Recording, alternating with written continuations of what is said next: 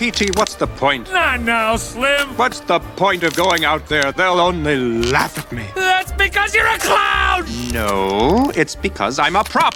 You always cast me as the broom, the pole, the stick, a splinter. You're a walking stick! It's funny! Now go! You parasite. Slim! Francis, I'm stuck! Where are you? I'm over here! Where? Here! I'm the only stick with eyeballs! Hello everyone, welcome to Scott and Paul's Rambling Podcast. Yo. Scott McLeod here, joined with my good friend and co-host, Paul Brown. Once again. Yo. And welcome back to another eclectic escapade. It probably wasn't as long as I think it was, but it feels like forever. I mean, this is not meant to be like a regular... Just whenever, when we get the idea, when we have something we feel is worth reviewing, and we've wanted to do this for a while, but... Oh, we have. And we like to think of this as like a bonus little joy for the listeners who enjoy us. And also enjoy Frasier, because... And Frasier, yes. That's how this was born, through our love of Frasier, and looking at the Frasier-related actors and these eclectic escapades. And this week, we're looking at David Hyde Pierce and his role as the stick insect. We are indeed. A Bug's Life. And I suppose once again, we can mention the ever-present Pixar voice, John Ratzenberger, because he did appear in one episode of Frasier, and he was famous in Cheers, which Kelsey Grammer was on beforehand. And Cheers, and how Kelsey Grammer looked at the start of Cheers, a lot of people said that's how David Hyde Pierce was looking like in 1992 and 1993. Yeah. Which is part of the reason he was even cast to play His brother.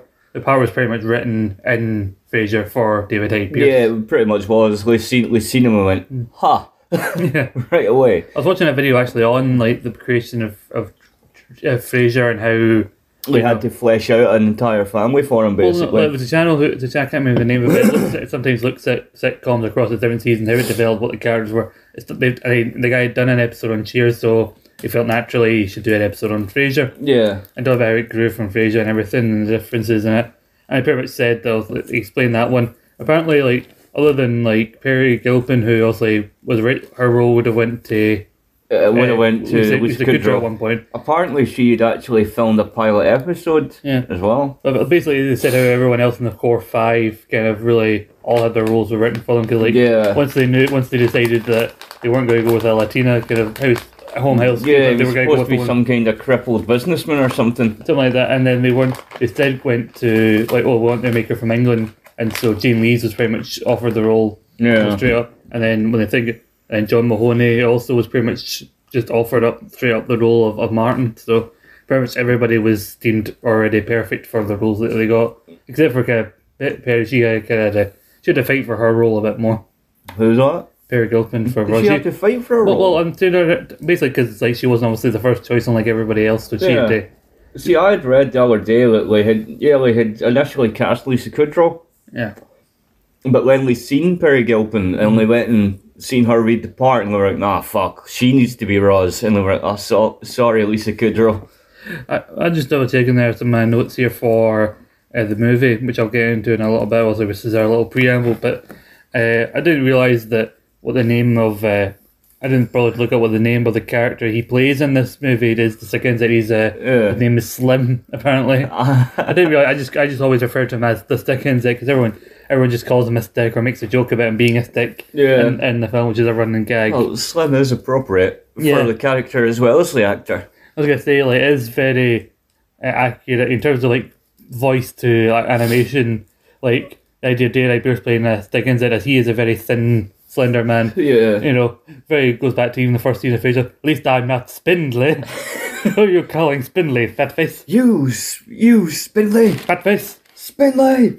I keep wondering how long you're going to store those nuts for winter.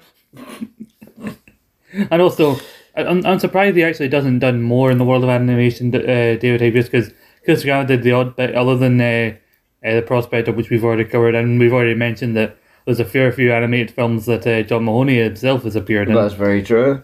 One that tried to compete with this movie, and we'll talk about that in a bit. But hasn't Jan Leaves done a little animated voice acting as well? She was actually the ladybug in James and the Giant Peach. Yeah, see, I knew she'd done something. But she's one of the only people voices actually know. I don't know who any of the other voices were, and that felt been years since I watched it. Yeah, I've only ever seen that once. remember liking it though. It was good. One thing you can say about the core Frasier cast, especially the male core members, is that they have very distinctive voices. Yes. And I think, which in themselves, I mean, obviously he would appear in Simpsons, which we've also covered, as Cecil. Yes. Guess who? Nurse. Like, he and Kelsey Grammer don't really need to do much to their own voices to really help add something to, like, an animated character, I don't think. Yeah. They very much, like, all the characters they can voice are probably suited to them, like how suited Kelsey Grammer was to this secretly plotting villain and It's a Prospector, because like I remember watching the Toy Story 2 thing, he doesn't do a lot in the early bit of the film, and then I think that this is what makes his reveal even more about like secret, like, I know it was me all along, I turned the channel and everything, I was behind it. So, before we get into Bug's Life, which again is something I hadn't actually watched in a long, long time. Did you enjoy it though? I did enjoy watching it back. It was good, wasn't it? I had it. I don't think I've watched it since I got Disney Plus. There's a fair few Disney films I've wanted to watch since I got like Disney Plus a couple of years ago. Yeah. But this is the one I'd gone round to yet. I remember having this on a VHS. Not as in actually I bought the VHS, as in it was on television one night, so we taped it. There ain't nothing wrong with taping a film on a VHS. I think that's a very good thing.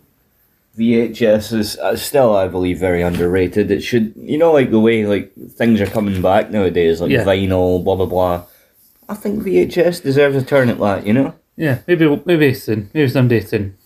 And then collectors like yourself who have your collection of wrestling and other type of tapes, you will have the last laugh. I believe we will, We will be the ones left when all the technology dies. We'll be standing there with our hoard of tapes going, ha! Now you just come running back, huh? Ha! Yes, that would require you having a working video player, which you currently don't have. That was low, Scott. I'm just saying, that was low, man. You can't really be superior with your tapes if you have nothing to play the tapes on. I know I don't have a working player at the moment, but I did. And I will again. I'm just saying, this fictional scenario you've created, you need to have something to play the tapes on. Well, I know, you're Scott, superior about having the tapes. As I have been doing the past couple of days, why not? Fuck it. I put the lottery on. And if I am lucky enough to win something significant from the lottery, then the first thing I will buy is a new VCR, damn it. Right. Top of the line from eBay, still in the box from 20 years ago. But it'll still be top of the line because it'll be in the box. Yeah. And it'll be tech I'll know how to hook up. Yeah. So that'll be cool.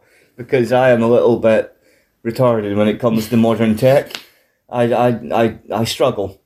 You've seen me with the new phone I have. Yeah, you've got a new phone. I got a new phone, but I had to ask you how to do things.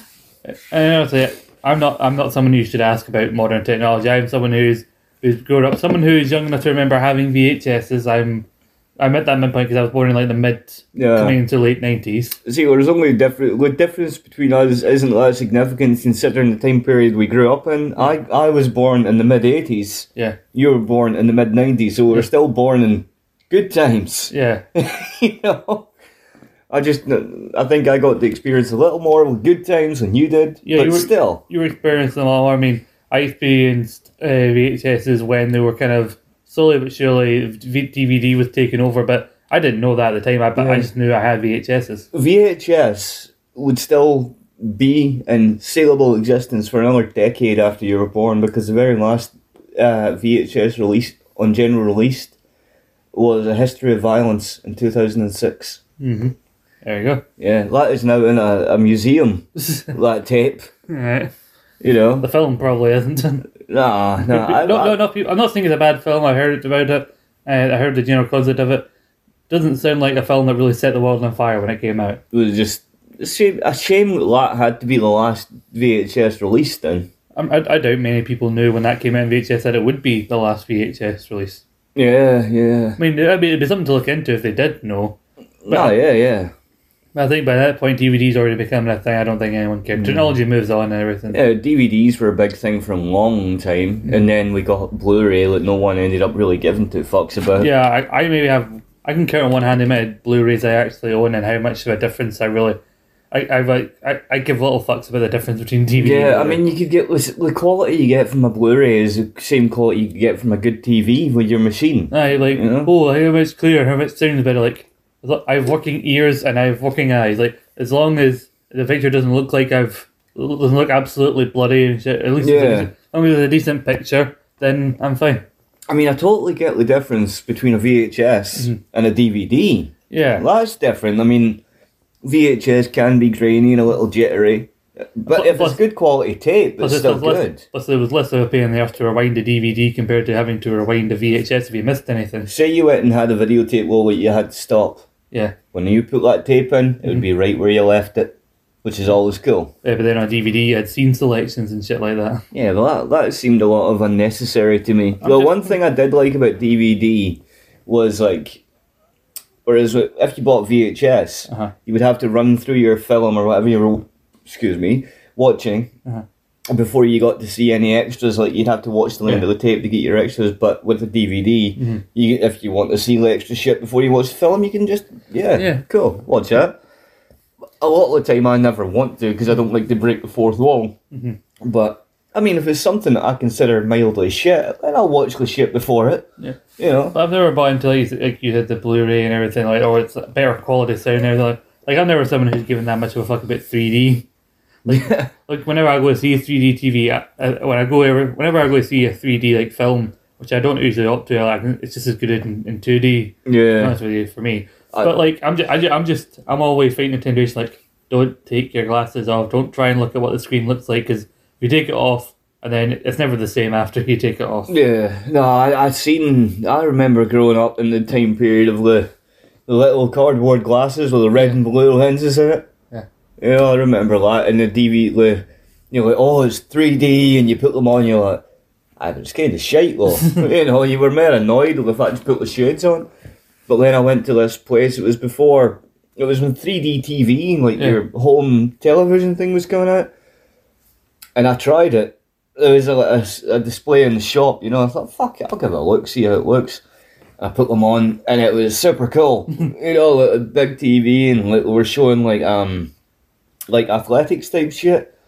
I actually moved because a javelin came out the screen, and I was like, fuck. But it was really kind of, I was like, wow, man. And my only thought was, man, if I was high at the minute, this would be super cool. Like some random fucking stone guys down in the middle of the fucking electronics department going, wow. The main reason I was talking about technology, like, I think I've grown up in a time period where I've been able to watch a lot of stuff develop in terms of technology. It doesn't mean because I've grown up that time that I've grasped any of it. I mean, I know basic stuff, but whenever something goes wrong that somebody who maybe is not as familiar and tries to look to me, a younger person, as an expert, I'm like, I'm not a genius when it comes to this. I'm not the person to come to. I'll be honest, I got to about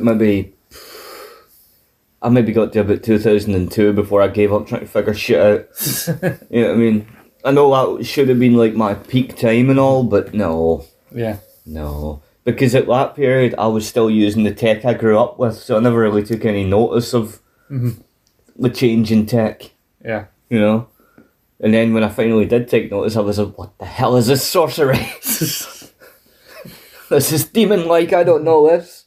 I've been there to see like the transition from the physical media to like streaming services and shit like that. Yeah. I remember it being like bizarre just to have movies on fucking Sky, and then I moved to getting shit on Netflix. Yeah. And then trying to secretly not pay for VPN things where I can watch American Netflix. Like, oh shit, American Netflix has got this thing on it. Did you grow up in that time period of like, when Netflix was just a fledgling fucking thing and you like got DVDs? I vaguely remember hearing about sites like Netflix and other similar ones like where you could get DVDs, but like I was still getting stuff either on. I think I started off with Virgin before we got Sky. Yeah. Where you could get movies on there, and like because we were just coming out of I'm still young enough to remember going to the video shop because I had a Blockbuster up the road, and as I joked a few episodes ago when we last talked about this kind of thing, we also had what was the other one called? Global, yes. Global Video. I jokingly used to say my brother because like we rarely went to the Global Video, we usually went to the Blockbuster, right? And I joked to my brother, yes, Global Video, the place you went to when Blockbuster was having a quiet evening. Nah, man, the video shop, like, in the Hardgate down where I live, right? Those two bookies that are down there, because they need two bookies side by side. That's so necessary. But that bookies was next to the pub, and that was a Global Video. I used to go there to rent my WCW tapes back in the day when I was young. Watched a lot of Surfer Sting, I remember it's kind of a wee shopping centre, but it's kind of similar to the Hargate near where I live. There's a shop, there's a supermarket on one end and then just a big row of different shops over it. And the one at the very end of the opposite end, that used to be all the Blockbusters. It's now a Bernardo's if you're curious. Jesus. At least you got something useful and it's not just a fucking bookies. Well, it was. I'm sure it was something else between Bernardo's and Blockbuster. I just can't remember for the life of me what it was. Do you ever miss that? Like a video shop? Do you ever miss a video shop? Occasionally, You know, that whole, you go in, you pick your fill up, maybe get some shit to eat or something, like some popcorn or something. Yeah, I mean, we often watched it the day we got it, which meant we had an extra day in a bit where we didn't really we just had a video line and everything. Yeah. But sometimes you'd watch it, you'd feel like watching it again if it was a particularly good film. But I just remember, all the thing I remember about Blockbusters is just the need to, as a child, to wander around the shop looking at almost every shelf and what they had, knowing that I wasn't going to get half of the shit. No, because before going back to my mum and dad, before everyone started arguing about what we actually want to get. No, I always went to the video shop and, like I said, always rented my wrestling tapes. Yeah. That was how I got my knowledge. Yeah. But I would always go to either a wrestling section or always a section my mother always shook her head at, like, you're not getting nothing for there. The horror movie section. And the thing about that was she never let me rent horror movies, but my friend had all these horror movies anyway, so whenever I went to crash at his, I seen them anyway. I remember that because I was young and seen Predator and then spent a fucking week shiting myself because I'd seen Predator. Childlike, I know, but fuck it, I was good. I know. And then I remember one of the ones we went to the Spar, believe it or not, who was renting videotapes. And I got the 60s Batman movie. You remember that fun movie? And a big ass tub of popcorn and sweeties and juice and shit. And I sat there watching this 60s Batman movie on my grand's little black and white TV. But I loved it. It was the best fucking thing. Yeah. I remember once or twice I stayed at my granddad's. He'd gotten Sky movies or whatever. I don't think we had Sky. I think we still had Virgin, right? Yeah. And I remember we still up once or twice. I'd be there watching a random film that was on Sky at the time. I'd probably seen it, but just getting to watch it again, wherever it was cool to be. Like, I remember two examples randomly. It's just me sitting on one couch and my granddad on another couch, and he just eats while asleep and every so often wakes up again. The two movies I randomly remember watching were Star Wars Episode 3, so every time anything loud happened, which was regular probably that film, you guys would go, huh? And then go back to sleep. And randomly I was watching Wayne's World 2. Sweet! Listen, Sonny Jim, sleeping like that will add 10 years to your life. I learned that from Keith Richards when I toured with the Stones. I can't remember the whole speech, but nasty business that. But still, I got the M&Ms. Ozzy went on stage and did a great show. I say he wakes up when anything loud happens. So you best believe he randomly woke up when YMCA started playing because Wayne and that were all dressed as members of the Village People. I can't imagine what he was thinking when he woke up and seen that on the television. A bit like Chris Farley. You don't belong here. Why are you even here? Because I got no place else to go. Anyone got any questions? Yeah, I got one. When did you become such a nut bar? A great movie. We have talked a lot of shit, by the way. We're not worthy. We're not worthy. You're worthy. You're worthy. Get up. Anyway, I was just talking about having this on VHS or whatever, and then you actually mentioned your phone and your tapes. Anything else you want to talk about from your week there, Paul? Anything you want to delight the listeners with? Yeah, I have delightful stories. That's why I know you do. That's why I'm asking you. I decided to wear my very old Iron Maiden t-shirt today. Very old. Mm-hmm. Can you see the print? It's very holy, as in it's got many holes in it, like you just survived a shitting of some sort. Well, if the shooting was done with little bomber marks on my shirt from dropping weed embers on myself. Oh, what are you like? I think you can correct me if I'm wrong, but I think there's holes in the back of the fucking thing too. Few of them, yeah. Yeah, and I always Little wondered, ones. how in the fuck did I manage to get burn marks in the back of the fucking thing? You'd think I would have noticed burning myself, but I didn't. Anyway, other than your t-shirt, you've been up to anything? No, I've just been, like, I got that new phone today. It's not like a brand new phone, it's my mum's old phone. And I gave her much thanks for letting me have her old phone. And she was nice enough to put, like a SIM in it and whatnot for me, which was cool, and get me a pay-as-you-go, which was funky. So I've just been, before we started the show, I was doing a second watch of Bugs Life, like we're watching, and playing with my new phone. And enjoying the fact that I can have BitLife on the phone, because I really wanted to have that. And on my old shit phone, I could only get the crap version of it, because that old shit phone didn't have the capacity.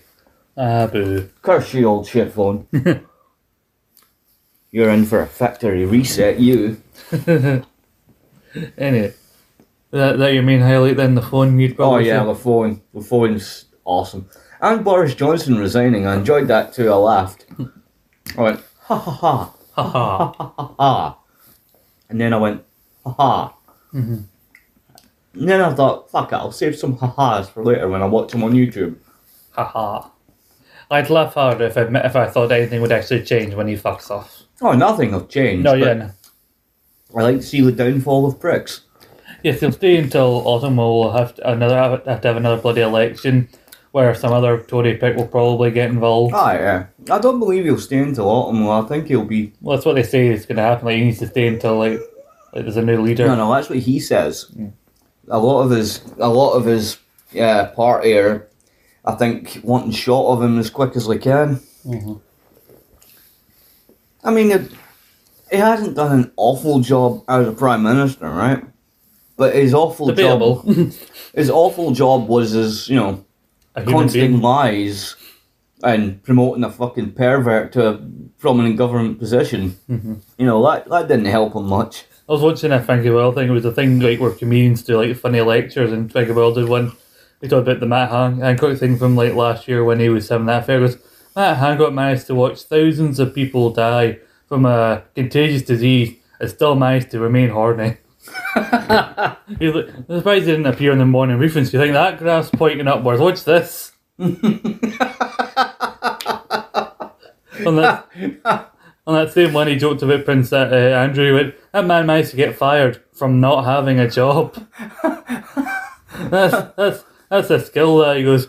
He said, "Oh, I've retired from public life." Like, no, it's not your private life we're concerned. It's not your public life we're concerned about there. Aye. If anything, we want you to remain in the public life so we can keep an eye on you. So we can mock and ridicule you, you dirty bastard. He goes, I still can't believe he hasn't apologised. I apologise after consensual sex.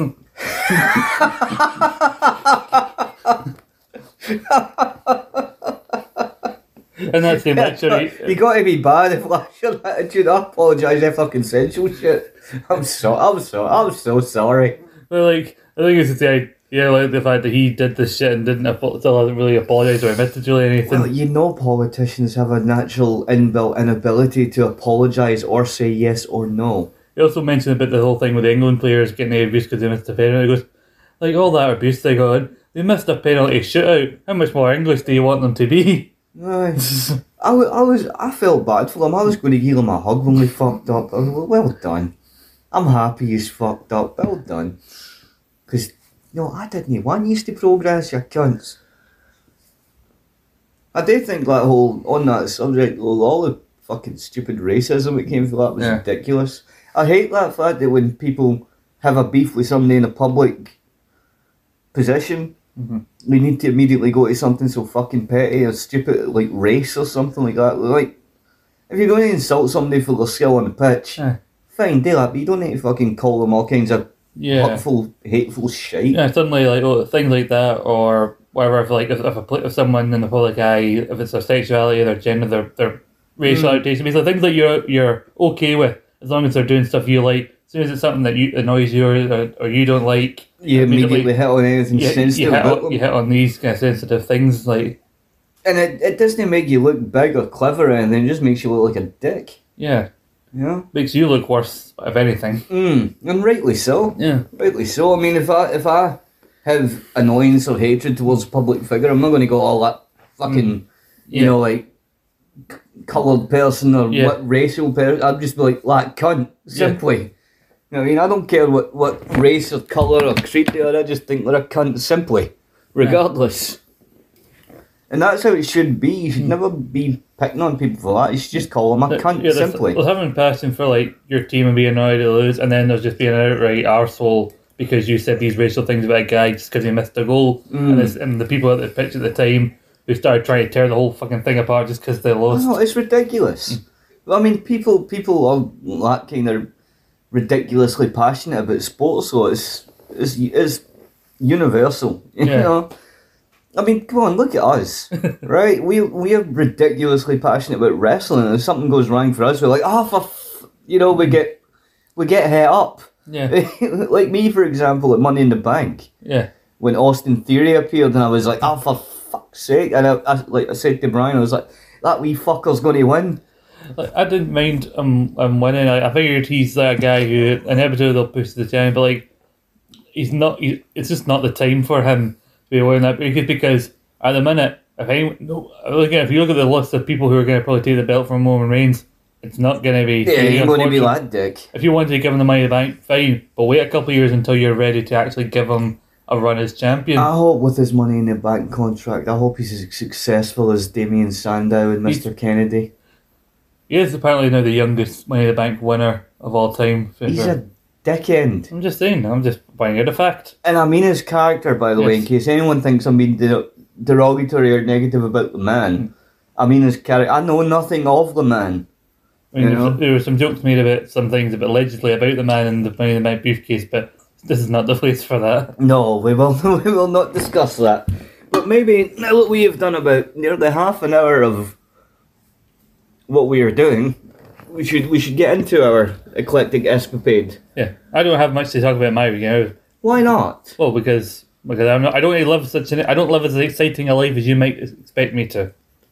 I'm sure you do, and you just don't realise it, Scott. Plus, anything we say about our week, which you haven't said much, and I didn't expect us to go into such very intelligent technology and then serious shit. Why don't you talk about your funky, cool Deadpool wallet? I have a Deadpool wallet. Your very nifty T-shirt I seen. Yes, I've got a Bob Ross T-shirt. It just says no mistakes, just happy little accidents. I knew that was Bob Ross. I knew it was. I like Bob Ross. My dad likes Bob Ross, and so does my wee cousin. We started getting her into Bob Ross whenever she comes up. And my dad's birthday the other day, and she got him a Bob Ross card. He got to me on the bike. That's really cool. Have you seen that Bob Ross piss take on Family Guy? Yes. We're gonna put a happy little bush right down there. And that'll just be our little secret. If you tell anyone that bush is there, I will come to your house and I will cut you.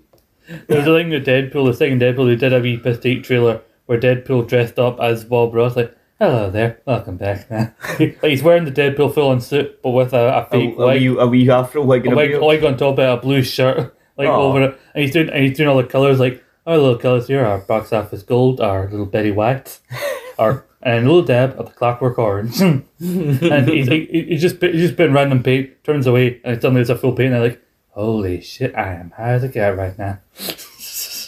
Lucky bastard. I'll show you later on maybe. But anyway, yes, I've got a cool Bob Ross but it was my dad's birthday the other week. Mind you, you're hearing this a week after we recorded it because I had to record this in advance because I'm going to a wedding next week. It's a week later. It's a year later than they wanted the wedding to happen, but you know, the world... because of all the nastiness in the world? Pretty much, yeah. It was meant to happen July of last year, but everything got moved back, and then... They could have had their wedding in a protective bubble. I don't think that's the dream wedding they maybe wanted to have in a bubble. I'd like that. I'd like my wedding in a big bubble. Well, you're engaged now. You speak to your man about it, and... I don't think he'd like a crazy wedding like that. You know he's not the most exuberant of chaps. Well, then you just hound him until he gives in and gives you your wedding in a bubble. Hit him, right? Yes, just say, it's fuck you, it's my day, I'm engaged, give me my bubble. I will attack him with the bubble wand. Yay, the bubble wand. Can you please stop trying to make the bubble wand a thing, please, on this show?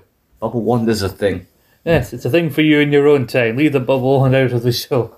You have no childlike sense of wonder, Scott. I do have a childlike sense of wonder, just not for bubbles. Not as something as simple as bubbles. I love bubbles. Shut up. But anywho. Oh, good lord. But yes, we may as well get into Bugsley then, because people may be turned off by now. Oh no, they find us such fascinating chaps. When are they gonna get to Bugsley? When are they gonna get to the fireworks factory? Let's talk about A Bug's Life, shall we? Yes, we shall. Only the second ever Pixar animated film from Disney. Only the second? Only the second Wow. Pixar film, also the first debut one being Toy Story, so I hit right out of the gate. I don't think they could have fathomed how big that would have been. No, that was something else. Bug's Life, I'll give you a little rundown of it, all my little information. I enjoy finding out background information. Like, when it comes to on the rare occasion we do movies, we don't do movies a lot, we're hoping to do more. I like to hear about, there's always just hear stuff behind the scenes when it comes to films and that is fun. wrestling. But anyway, released in the US at least on November 20th, 1998. Didn't release in the UK until February 5th, 1999. Oh. It had a budget of $120 million and it made overall worldwide $363.3 million. Not bad. Not bad. Not bad at all. Yes. With a runtime of around 95 minutes, so really, I was surprised just how much it does feel like it breezes by when you're watching this film. It really does feel like that, but as I said before recording, it is one of those films, one of those Pixar films that just leaves you feeling generally good by the end of it, you know? Yeah. And I did doing this research, and obviously there was I talked about it on Toy Story. They already had the idea for Toy Story 2 like a good 2, maybe 3 years ahead of time. Remember? Yeah, I was talking about that. Originally, there was a whole story. You can hear about it on our exciting space for Toy Story 2, but how the journey of it went from a direct-to-video sequel to an actual theatrical sequel. Because I don't think they were intending on putting sandwiching Bug's Life between two Toy Story movies. So it goes together. But I think it worked out well for them. Oh yeah, it worked out well in the long run. Perfectly well. But until they brought out Toy Story 4 and ruined the whole goddamn thing. Again, I'm not getting to that with you again. I didn't mind Toy Story 4. Anywho, it's not about Toy Story, but obviously a good few years ahead of Toy Story 1 coming out, they were working on it, because obviously the animation and everything is maybe revolutionary for the time. Oh yeah. And it's already, and obviously the early predictions thought that Toy Story was going to be a good thing for Pixar, it was going to be a good film to debut with. Yeah. They already started running their thoughts to the film after that, as early as the summer of 1994. It's like a year before Toy Story comes out. And the actual story for Bug's Life came, allegedly from what I've read, is a little lunchtime conversation between John Lasseter and Andrew Stanton, the co-creators, and of course their two guys in their team, Pete Docter, I think that's how you pronounce it, and John Rampt, a guy who worked behind the scenes in a couple of early Pixar films. John Rampt, also the voice of Heimlich in this movie. He? Yes. Oh, sweet. He was a beautiful butterfly. He worked behind the scenes, and apparently they were just, when they were coming to the characters, they were thinking about how they would sound, and he just went into what the Heimlich voice was. He just randomly imagined him as a German sounding man, and just thought, like, we're not going to get anybody else to do that better. Like, let's just have John voice him. Let's just have John do it. And John apparently also voiced Wheezy in Toy Story 2. Did he? Yes. Oh, cool. So is he credited with just more than 2 Pixars, or? Well, he's done like behind the scenes stuff. I've actually got a couple of things about John. I should mention, this is a sad thing I wanted to talk about. John sadly passed away in 2005 in an unfortunate car accident. I found out the Wikipedia thing I found went into far too much detail for my liking about how it happened. It's just it was a very unfortunate incident. He wasn't driving. There was a swerve. Something came in front of their car, caused them a hit into a barricade, and it was unfortunate. Yeah, I think that's as much detail as you need on that one, but that's really But sad, I thought it'd be nice. I looked up his IMDb to look at his credits in the world of animation. He was fairly successful for his time. Sweet. He also worked with Disney before Pixar was in, because obviously Pixar is an offshoot of Disney. So, and he worked mainly as a writer and like story guys, and because the people who were credited with actually writing it, and there's people who are credited with the story, like the initial concept, and so he had a hand in helping the story. helping come up with a story for Brave Little Toaster. He helped write the screenplay for that. Cool. He helped do the story for Oliver and Company, 1988. Yeah, that's a cat thing. Yes, it's a very underrated film. He helped make the screenplay for The Rescuers Down Under. He was also a story supervisor. He helped do the story for Lion King. Cool. He also helped do the story for the original Toy Story, for this movie, and another bunch of stuff within Pixar, Up Toys and Taylor Death. He helped write the screenplay and co-direct Cars in 2006. That was the last thing he would do. Unfortunately, the film came out a year after he passed away. Mm. So I know it's a sad thing to start, but I thought it was unfortunate, but he plays a good part in this film. He does. He's been involved in some good stuff with Pixar, so I thought it was scared away the fact he's sadly no longer with us, but let you know the fact that he did some good stuff while he was Rest with us. in peace, Heimlich. Yes, Joe Ranft. It's R-A-N-F-T, so I'm trying to pronounce it properly out of respect. Ranft. Joe Heimlich Wheezy Ranft. There you go. There you go. I know that's probably not his names, but we will do it as an ode of respect to the man. Yes, respect to you, sir. But with him and John Lasseter and those other guys did that meeting towards the end of '94, they were coming with multiple ideas for films. Yeah. And apparently in that same way, not only did they come out with the idea for Bug's Life, but the initial ideas for Monsters Inc., Finding Nemo, and WALL-E were all discussed at that initial. Pixar really plans out their movies. Yeah. And obviously, shortly after the release of Toy Story in 1985, production began. Andrew Stanton, who was the co-director alongside John Lasseter, who directed the Toy Story movies, at least the first two, obviously he co-directed, but he was also in charge of the writing. He ended up bringing two comedy writers called Donald McNeary and Bob Shaw to help write the screenplay based originally on his Lasseter and Ranft's original story idea. So they three come up with the story, and then Stanton brings in these two writers to help him realise it and actually type out the script. That's really good. So they had a really good team. They had a strong team. Working on it. So like I said, Stanton and Lasseter co-direct the movie, and as I said to you, this also did impact Toy Story 2, because obviously it's their second out and they want to make sure that Toy Story 1 is not a fluke. So everything's behind this. But then during the course of this, the ideas for Toy Story 2 are being floated around to Pixar with the goal of it being a direct-to-video thing. And then when that becomes announced that it's going to be theatrical, a lot of extra work has to go into that. But then not as many people were really available, because everyone is all hands on this with Bug's Life. Bug's Life is great, because even with this movie, they were trying to improve upon the look of the animation compared to. They're always wanting to develop and make everything as good as possible. The animation on the first Toy Story, I thought for the time was still really good. You know, the first Toy Story, 95, I believe. It came out the same year as the first PlayStation. Oh, there you go. I believe. And then the following year, 96, my first Christmas, the hottest selling toy, as we discussed in that show, would be a Buzz Lightyear. Did you get one? I probably was too young for a Buzz Lightyear. My brother I got one, but not until years later. Yeah. Because then obviously Toy Story 2 comes out when I'm old enough to know what Toy Story is. To appreciate it all. Aye. So by then, a few years later, Toy Story 2 comes out, and then suddenly the toys are all hot again, and I'm getting all the toys. Yay. I think we discussed that as well in our side. I never got Toy Story toys, but I did get Power Rangers toys when I was growing up. That was my thing. Too. I had 3 Power Rangers. I had the black one, the blue one, and the red one. I never got the pink one, the yellow one, or the green one. Sure. And I was always sad because, like, I think I've told you before, I got a Megazord. Yeah. But all my friends had the really cool one where it separated into the 5 separate Zords. Yeah. I had the one which didn't separate, but mine was remote control. Well, that's cool. And it lit up, so it was really cool anyway, you know? It didn't, with all the noises and the flashy eyes and shit. I was like, yeah, cool. And it had a detachable big sword. Yeah, can I just briefly mention about also the idea for this film?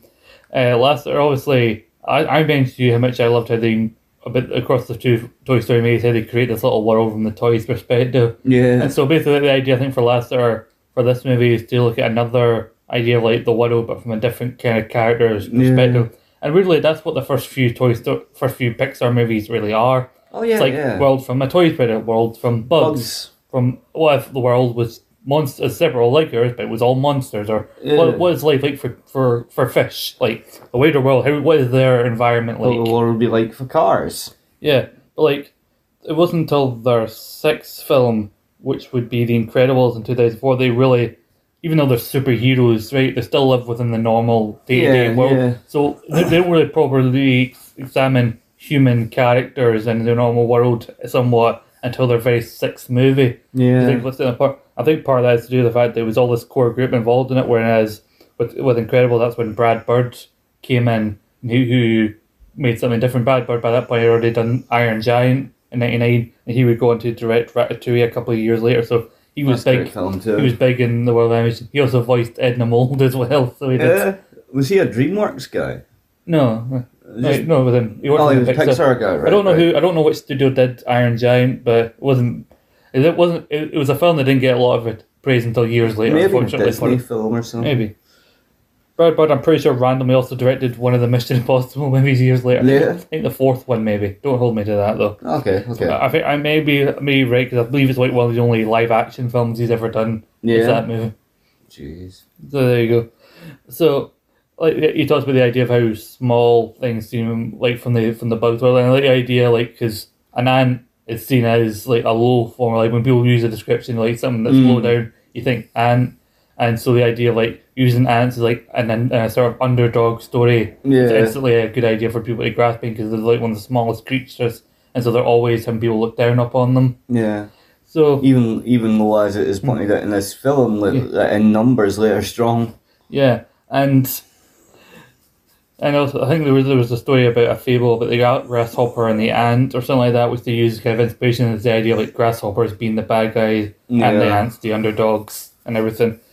But probably the most interesting thing I wanted to lead into, and I was very happy that I got some stuff on this. All right. The stuff between DreamWorks and Pixar as regards to Bugs Life versus Ants. See, let's you told me beforehand, like, you didn't tell me the details, obviously, but you told me this was a thing, and I was like, ooh, so hit me with it, Scott, let me know. Okay, so during the production of this, a very public feud broke out between Steve Jobs, not the computer Steve Jobs, but a different Steve Jobs. Steve Jobs of Pixar, one of the guys behind Pixar Studios at the time, and John Lasseter against Jeffrey Katzenberg, co-founder of DreamWorks. Okay. DreamWorks still fairly new at the time.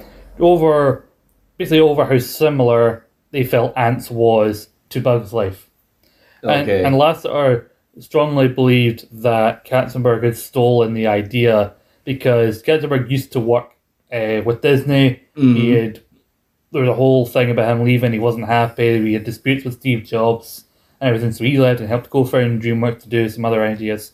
But he said that Lasseter said he still respected Katzenberg as a guy creatively, and they still kept in touch. And at one point, he supposedly called him at one point in 1995. The guy was congratulating him on Toy Story and everything. And he said, "Oh, what else are you working on?" And Lasseter said, "Well, I always trusted him as a sounding board, so I talked to him about Bugs Life and what they were working on." And then hearing publicly about what a new DreamWorks film called Ants and how it was described, he basically felt like, that sounds like the film I told you about. Like, right. So Lasseter kind of felt a bit betrayed, like, you've fucking just taken this thing. So the Bugs Life guy was pissed off at the guy that came up with Ants, because the Ants guy stole the story. But Katzenberg claims that this is based on ideas that he had as early as 1991. Yeah. I mean, so basically it was a big he said kind of thing, with the idea of a big bitch fight between the two of them. Yeah, and you want to talk about pettiness. Here's another little bit of pettiness. Originally, spring of 1999 was the original planned release date for Ants. It was going to be their second big animated release from DreamWorks, and the first one was going to be in late night. It was going to be The Prince of Egypt. Yeah. And then DreamWorks found out that Prince of Egypt the same week, that Pixar had scheduled the release of Bugs Life for the same week. Now, I haven't seen anything to say that it was a purposeful decision by DreamWorks by Pixar to release it on that same date as Prince of Egypt, but I believe DreamWorks thought it was, and so decided to push back Prince of Egypt to December, and then moved up Ants to October of 1998, so it would come out a month before Bugs Life. So a real lot of difference, doesn't it? Yeah. I mentioned to you that how much money Bugs Life made? I'm pretty sure I have here somewhere. Oh, please do tell, because I do you know, I have never actually seen Ants, but I have a feeling I'd be disappointed if I did. For any stills, we talked about this before, and any stills or any footage I've seen of Ants looks cheap. It looks so cheap. It really does, doesn't it? Because like Prince of Egypt comes out 2 months later. Prince of Egypt looks really good because they have that scene, obviously the idea of the parting of the Red Sea and everything, and that the animation looks great. Only 2 years later, in 2001, does Shrek come out? That's fantastic. So 3 years later, or something like that. So you're thinking that idea is almost in development. It's very soon after this. So like it's night and day in terms of animation.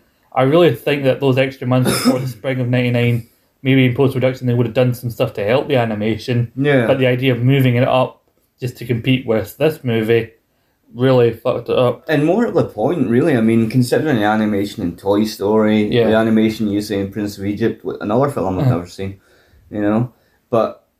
The fact that they can have Toy Story, fantastic animation, and Prince of Egypt, fantastic animation, and then you've got Ants, and I swear, like you, I've seen like a few stills, a few like clips from it. It looks so cheap and boxy. Yeah, and like Pixar's one is like all so colourful. Like most of the male ants are blue. There's a pinkish purple for the female ants. They slightly dulled the colours to show that some ants are older. Yeah. And everything's got its own. Everything just seems so great similar. colour palette. Everything's just so similar. Everyone's all like they went too accurate with the look of the ants for ants. Like they're all graciously red and brownish red, some colour. Yeah. No, they don't have it. There's no accurate estimation on the actual budget for ants because it just says here. This is a wide berth here between 42 and 105 million.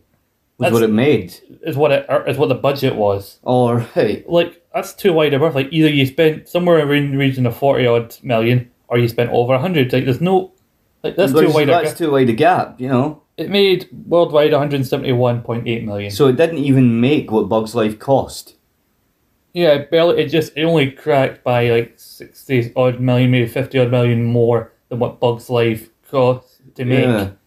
So it was, I mean, despite us pushing it forward in sloppy animation, it was shit anyway. Over 200 odd million of that 300 odd million that Bugs Life made, 200 and something odd of it was made internationally. So Bugs Life made more internationally than Ants made overall. So that, and they stuffed that with fucking you said like Stallone, Samuel L. Jackson. No, I didn't say Samuel Jackson. Oh, was he not in it? No, I don't know what movie you're thinking, but like Woody Allen is voicing the main.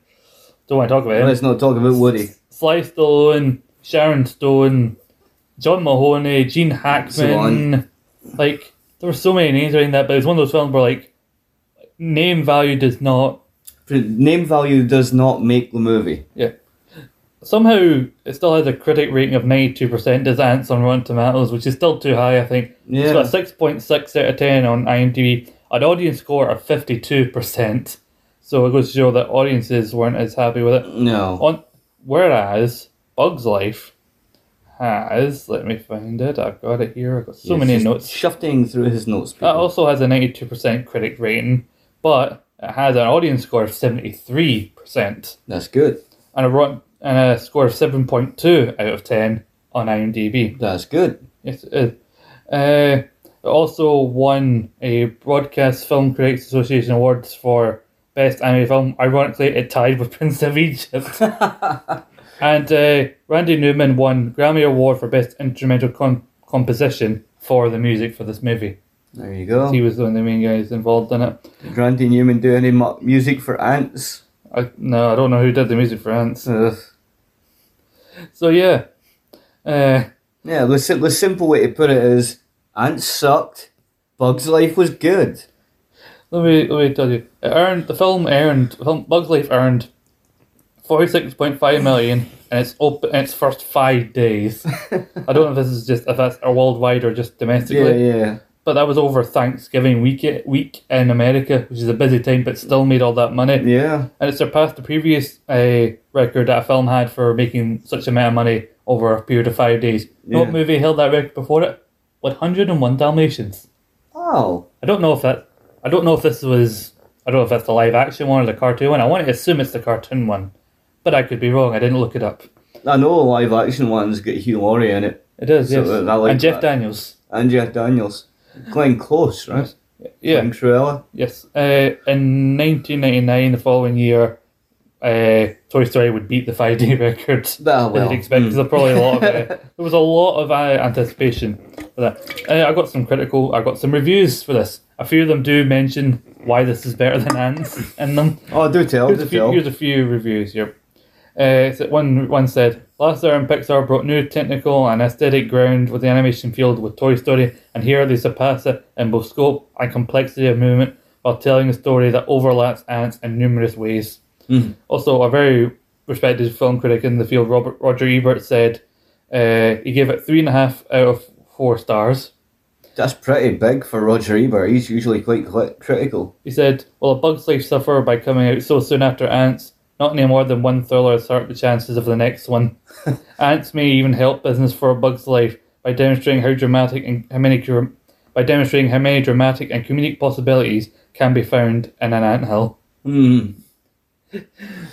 So I think from what I can gather about both movies and the common consensus between them, is that they both resemble around somebody, a main character who feels like an outsider within the realm of the anthill, which demonstrates the idea of being different, because ants are all they all work for the colony, they're all singular purpose thing.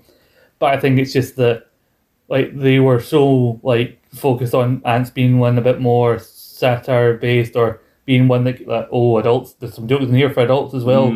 Whereas this was just it's just Bug's Life was just a bit more fun, I think. Overall, even though you're growing up, there's still jokes in this that will make you laugh. That don't need to resort to try to slide in adult humor to an animated film. No, you just a film that's made for kids. Just be funny. Yeah, funny is funny.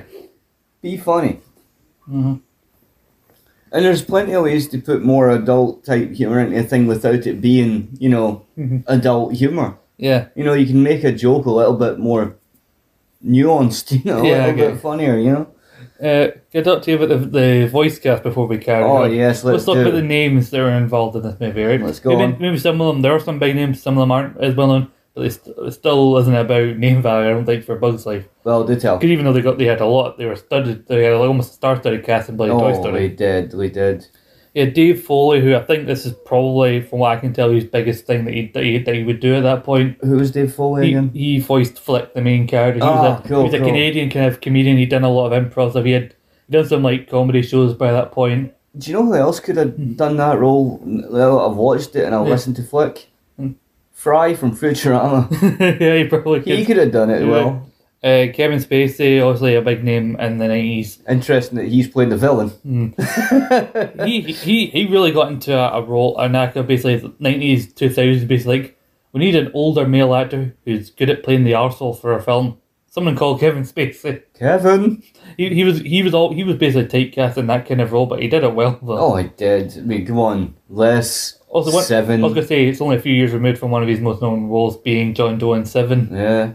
And then a little bit before is one of his other well-known roles in American Beauty. Yes. I think it was the following year. Yeah, because American Beauty was 99, I believe. Yeah. So he got a lot more major consideration award-wise for that as well. That was one of his big roles to that point. Julia Louis-Dreyfus playing Princess Atta. She was obviously still very popular, because around the time this is starting production, Seinfeld is finishing, was one of the biggest shows comedy shows in America at the time. No, it was. And she was a big part of that. I think she was 11 at the time. Hayden Panettiere played Dot, the little, the younger sister of Anna. Yeah. She would go on a continue acting. She would appear most famously in that show Heroes, and a show called Nashville. My mum used to watch it. I don't know those shows. Basically, she was still very young, but she was good in this, I think. Yeah. Dennis Leary voiced Francis the Ladybug, who is a guy who everyone thinks is a woman because he's a ladybug. I mainly know him from a different voicing role in that when he played Diego in the Ice Age movies. Ah. Mm-hmm. Also, I mentioned Jordan Rampt as Heimlich. We got, of course, David Hyde Pierce playing Slim, the walking stick.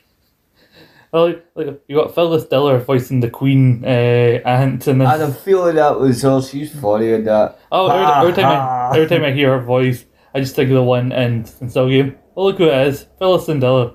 That's going to be the worst yet. Phyllis Diller's one person, no two. That's going to be the worst one yet, you tosspot.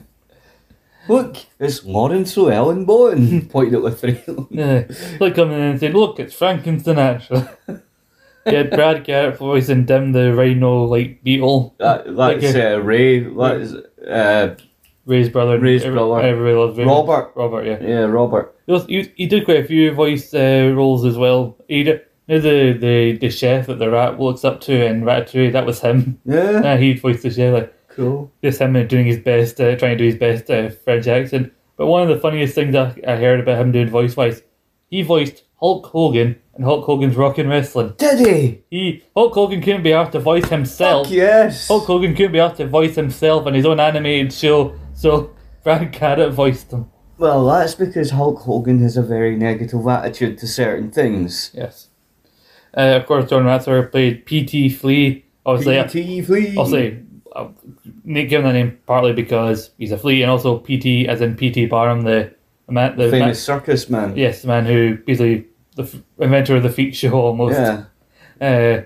The man who Hugh Jackman portrayed in that film, The Greatest Showman, a few years ago. Oh. What I've heard is a more glamorized version of Mr. Barnum's life. Yeah. Is it a musical though? Yes, I've heard. Well, that'd be why I haven't watched it, because I find them faggy. I've heard he's a bit of a dick in real life. Was P.T. Barnum? Was P.T. Barnum? Yes. I've heard differently. Well, I've heard differently from you as well. I don't know many other people. Well, who does the voice of the Black Widow? Hold on, I will find it. Bonnie Hunt. Bonnie Hunt. Yes. Cool. I'm sure I know that name. I don't know where from. There are a couple of older actors in this, like Jonathan Harris voiced Manny the praying mantis, the magician. I liked him in this. Yeah. I can tell this man was older by that point, because whenever you go on their IMDb page, if they've got a black and white photo on their IMDb, it was like, oh yes, they were fairies by the time this film came out. Yes. Yeah, those are the main kind of ones you need to kind of know about. So yeah, I think that's everything else. No more voices. No more voices. These are just background people. I accidentally copied and pasted the whole cast list. I don't know that person. Cool. Yeah. You just stop staring at me. Bob Bergen? Yes. As the Queen's pet. The wee green thing. I know, the wee aphid. I don't think I think he got an easy paycheck. He just had to make wee noises for the wee thing. He didn't even not like it spoke or anything. Yeah. But like you say, a very good cast. Yeah, it is. A good cast of voices that didn't need to be, like you say, star names to try and sell a film. Yeah. I mean, you had a few star names. You had David Hyde Pierce, you had John Ratzenberger, you had fucking Phyllis Diller, who was a legend in her own way. I think Disney in like the 90s really started getting into the habit of like, yeah, we can get big names in it, but we can also find a way to suit them to the characters or create characters that are suited to their particular voices. And I think it really all started with Robin Williams, and then they perfected it, and it almost in Lion King with fucking James Earl Jones as the big king lion, then the scheming lion is voiced by like Jeremy Irons and everything, and having like people like Rowan Atkinson, the British sounding voice for the uptight parrot or macaw, whatever you want to call him. I didn't enjoy The Lion King. Yeah? No. Far too... I don't want to say poofy, but far too poofy. But anyway, then obviously then along comes Pixar. I think they really helped take that and ran with it, the idea of like certain actors to certain roles. Yeah. With Toy Story being a prime example, and then some of the roles in this. That was another thing that was wrong with The Lion King, because it was a Disney movie. Too much fucking singing. Every goddamn scene they had to sing a song. Shut up, act, prick. I think that's the difference between, you can tell the difference between a Pixar movie and a regular Disney movie, in that there's no singing in a Pixar film. I know, I enjoy that. I really do. Fucking stupid lion singing about nothing. Okay, so we've learned that Paul doesn't like musicals. I mean, I'm not the biggest fan of them either, but I have a select, you can count the amount of musicals I will give house room to on one hand. Okay, explain them then. I like Cabaret. Okay. With Liza Minnelli in it. It's probably the gayest musical in the fucking world, but there you go. Wow. Oh, yes, thank you. Ooh, a blue one. Anything else? Musical wise? No. I like that one. And I like the South Park movie. That's what you... That counts as a musical. Well, it does, yeah. Cabaret and the South Park movie, that's my musicals. Could you possibly get two more diametrically opposing movies? No. No, you couldn't. Right, we've been here an hour. No, I even have a Cabaret soundtrack on vinyl. Fair enough. Got that from Germany, you know. Anyway, let's get into the actual film. We've been here an hour, so let's get here. We have? Yes, we have.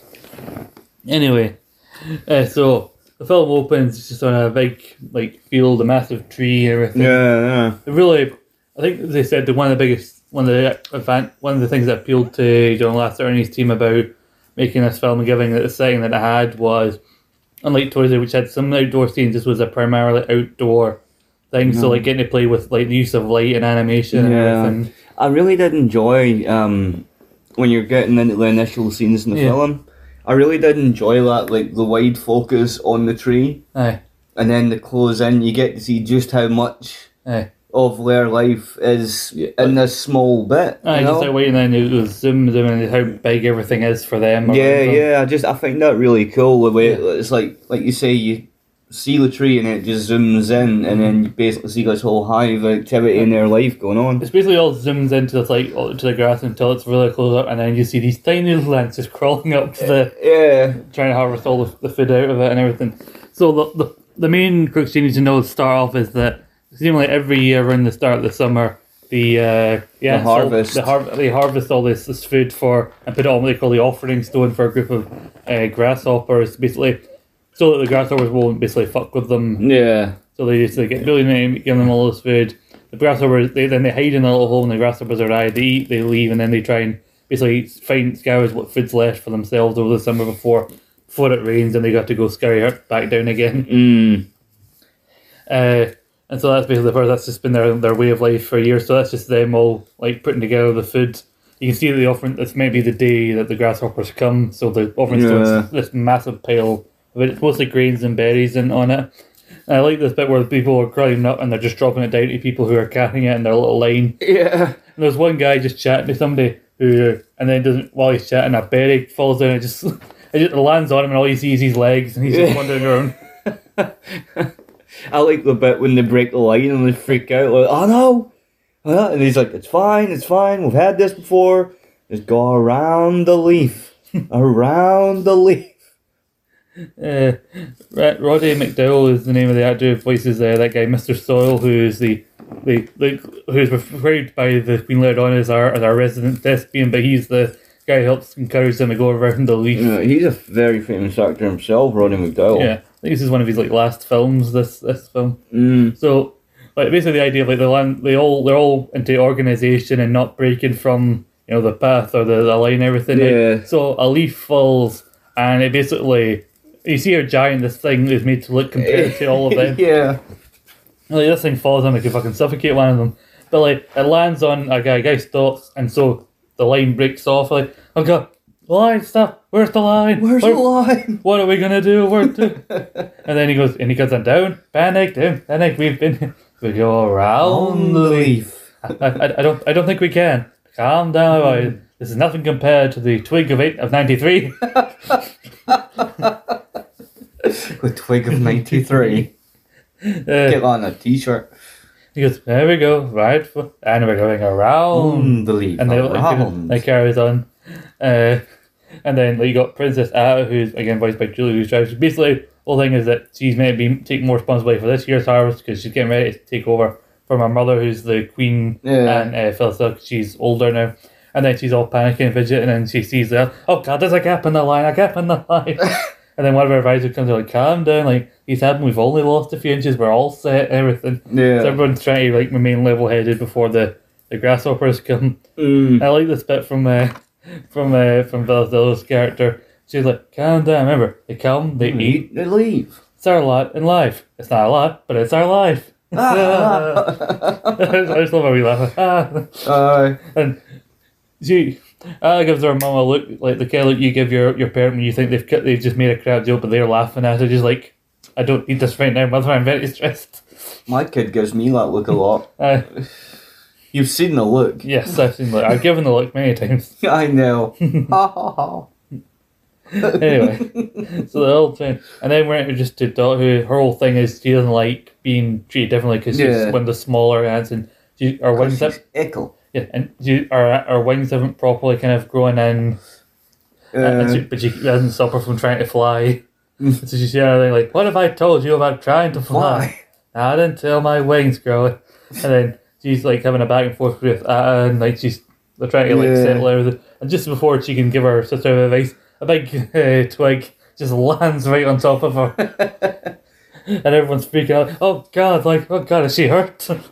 And it turns out it's because of Flick. Yeah, this is when we're introduced to Flick. It's our main character, our resident outsider of the colony. Yes, Flick, who has created a device, as he says, to like amp up production of grains so people can relax a bit more, and it's like a chop and collect kind of device. It's got a wee pouch in the back where you can put all the grains on it.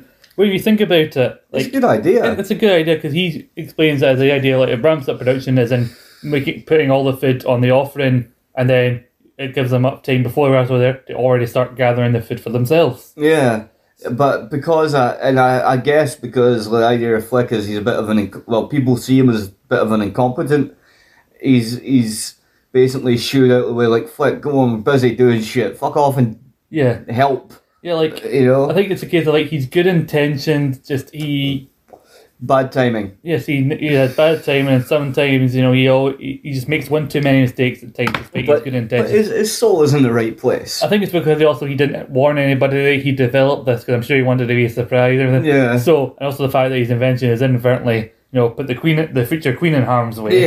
Yeah. So he's like got his wee mask as well on, his wee helmet on. And like, oh God, I'm sorry, and he's all panicky. And every time he moves around, he keeps knocking someone over with his contraption. And he's like trying to explain, and he goes like, "Oh, I've got all sorts of inventions." He creates a wee telescope for himself and everything. I love the telescope. He's like, "What is this? Blade of grass? A ball of dew? Nope. It's a telescope." And he just puts the zoom right on it. Hey, Princess Anna. and then basically the two old guys just push him aside. Right, you want to help out? Get back in line and pick grain like everybody else.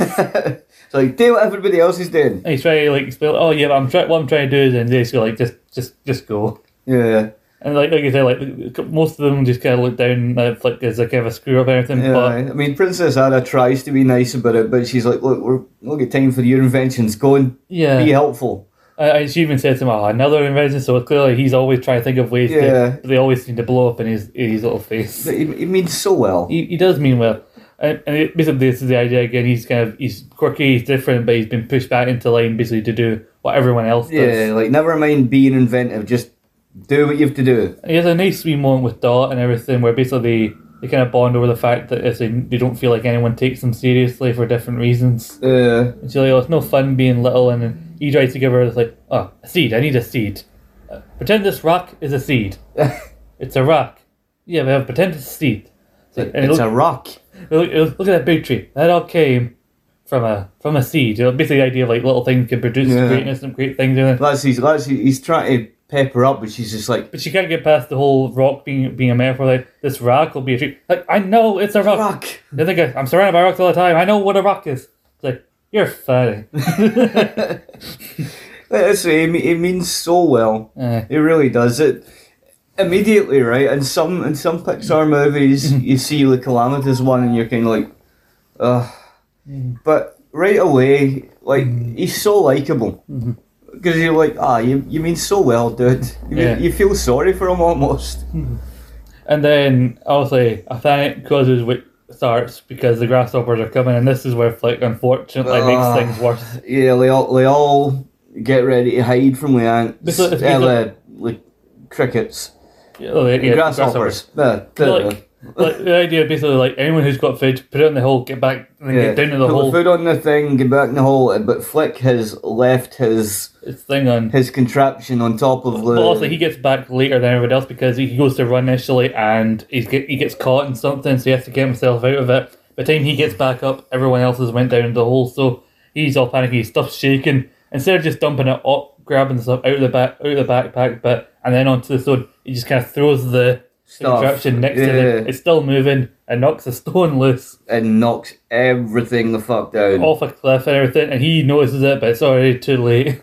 And you can hear the buzzing in the distance of the and so he runs into the hole. He's like, oh shit, what have I done? So also I love when everyone's running about, that guy with the berry still on him, still has it on, he's running around like it's like, hey, what do I do? What do I do? And so he runs in and he's trying to explain it, but she's shushing him. Yeah. He's like, oh, it's about the offer, I need to talk to you, and then she shushes him, and you just see the grasshopper critically and stuff. Hey, where's all the food? And then she whispers, what did you do? That causes everyone to hear that they all turn to Flick because it's like, like, it was an accident. And then at that point you're like, even when you like him, you're like, dude, man, what? Even you're sitting there watching it going, what did you do, man? And then it's a way intimidating one when just the fear of gravity just stomps through the anthill and they come particularly when Hopper, voiced by Kevin Spacey, just pops his head down and he's basically like, where's the food?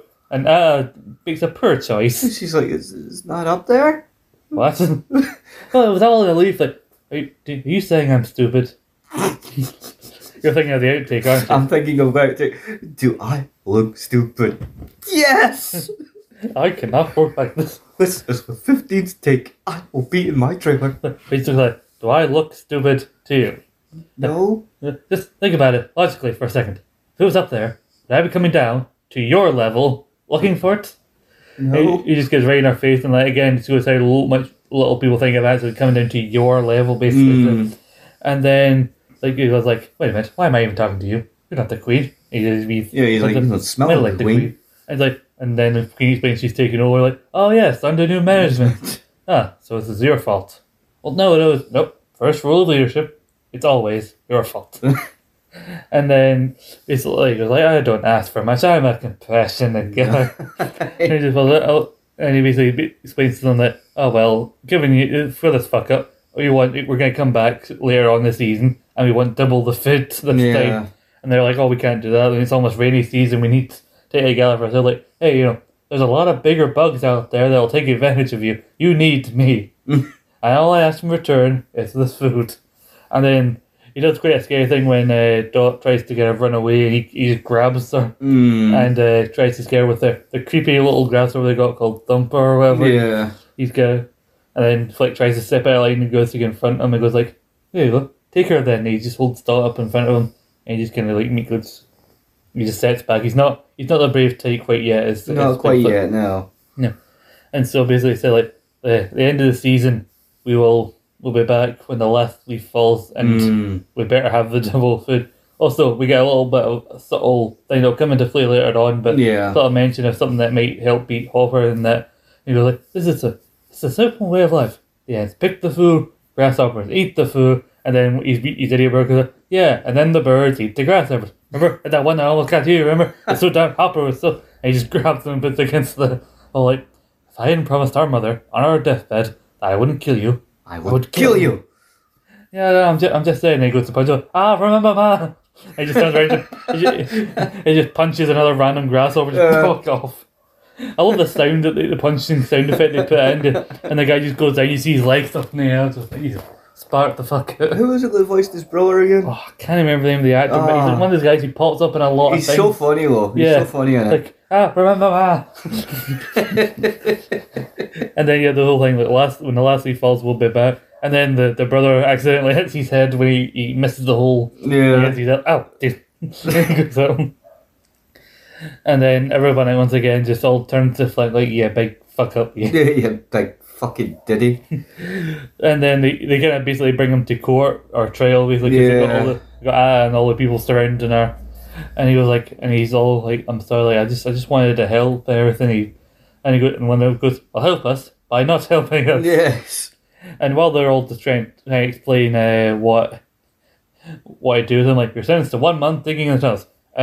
Can I remind you about his last time too? His tunnel within a tunnel project. Well, why don't we send him to this thing? Oh no, you can't. Don't send him there. Like nobody wants him in their department. Nobody wants them.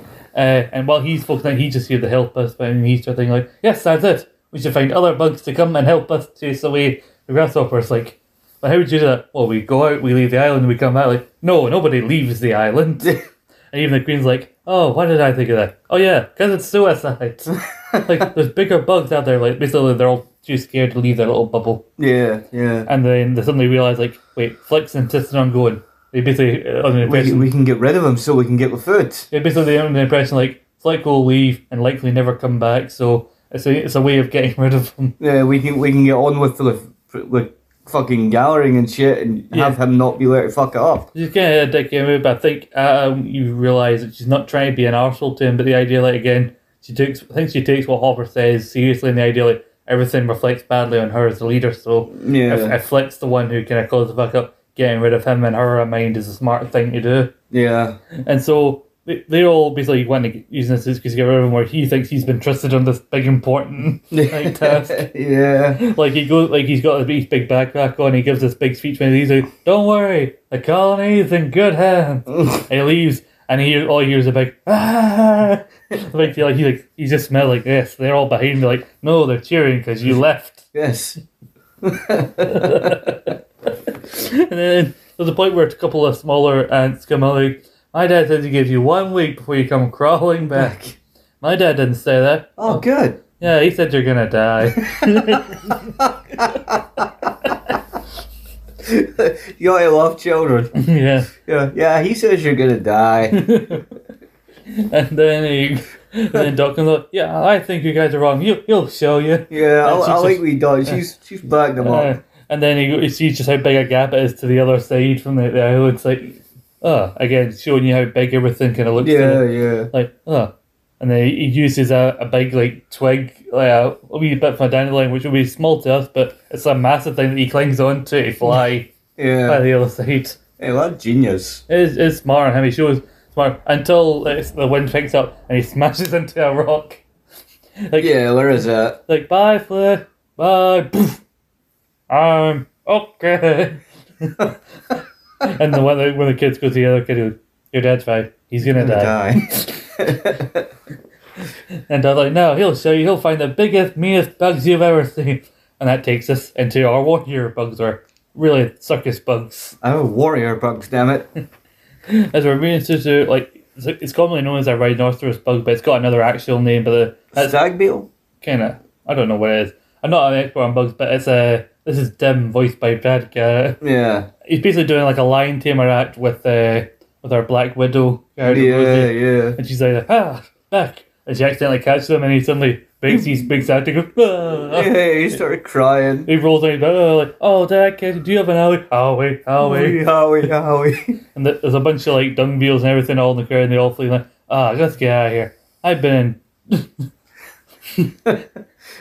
in dung heat that didn't smell as bad, didn't stink as bad as that. What's the bugs know? I've only got 24 hours to live. I'm not going to waste them here. And P.T. Freeze is constantly panicking because more and more people are leaving with every eye. Like, oh God, we're losing him. Get out there. And then you got a big fat hand going, I hate performing on an empty stomach. And then, it's one of my favourite. This is his introduction to this is where we're back to daylight. Pierce. Yeah. P.T., what's the point? Not now, Slim. What's the point of going out there? They'll only laugh at me. That's because you're a clown. It's funny. No, it's because I'm a prop. You always cast me as the broom, the pole, the stick. A splinter. You're a walking stick. It's funny. Now go. You parasite. Which is such a Niles line as well. Oh, totally. Fraser, what's the point? They'll only laugh at me. It's the way he says that way. They'll only laugh at me. And then they're doing like a pretending heavy flower, like, oh yes, I'm a little flower, I have much to do. And Heimlich's meant to be a bee trying to chase them. He flies out like, slow down, you flower. He's all puffing and panicking as the cat catches up to them. Slow down, you flower. He tries to steal someone's food in the front row.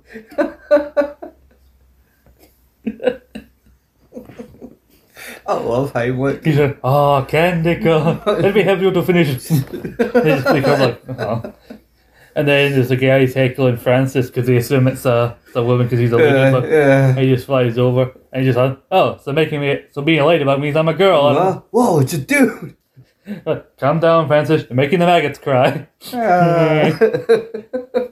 You guys breath stinks. You must be flying around your dung heap all day. Francis, leave them alone. They're poo-poo heads. I'm pretty sure he's got some candy corn in his hand as well.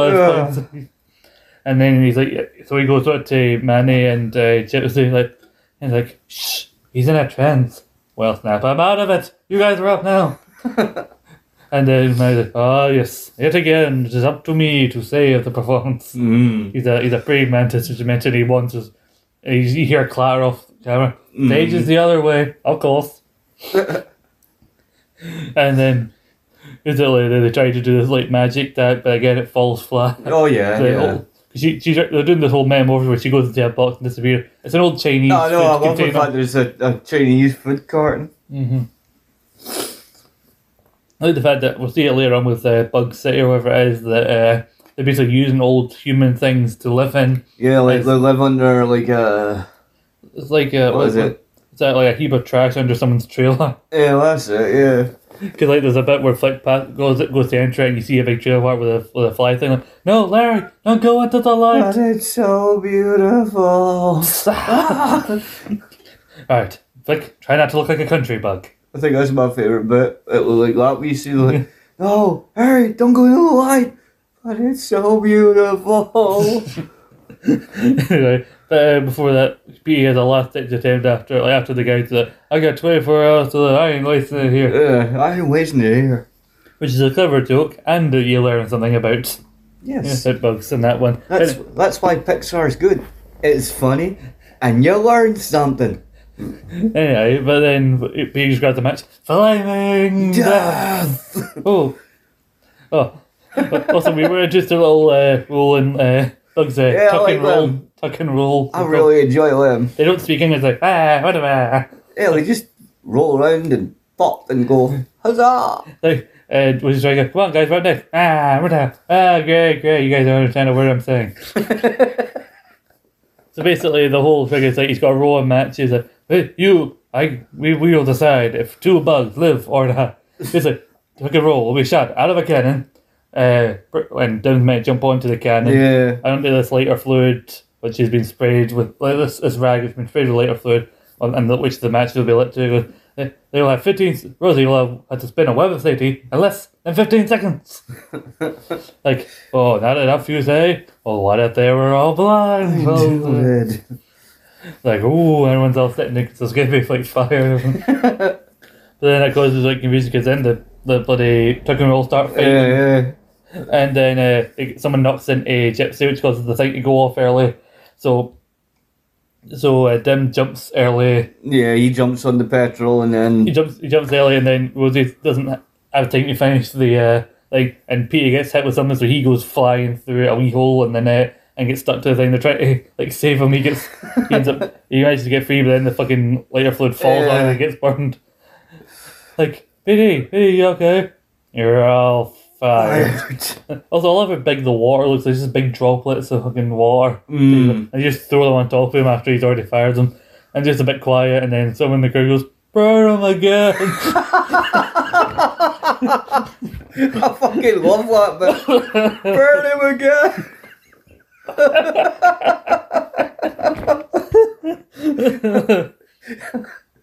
You're all fired. Burn him again! Anyway, they go to Bug City. They're all drowned their swords, and that's where Flick happens upon them. Well, if he's wandering through, there's a guy next up, trash heap followed by dog poop city or something like that. Taking them all around a bit of dirty trash over. There's a wee insect lying making music, rubbing his feet together with a sign of kids pulled off wines, please give money for food. So he goes into what basically is an old tin cab that's been used as this bar, basically. And that's a good bar. Yeah, I do and there's a mosquito there hey, first round, all positive. It's just a big ball of blood. Yeah. He just passes out immediately. There's a snail there eating and then complaining that his food's got salt in it. I said no salt. Or like, the dumbbell, hey, who ordered the poo-poo there?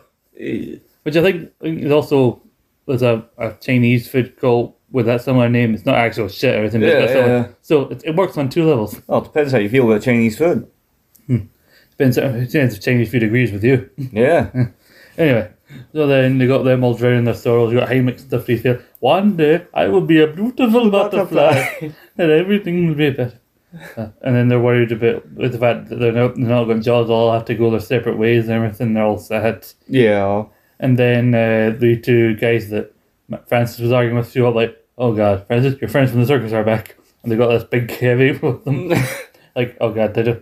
He tried to look away, but also they've already spotted him. Like, there he is.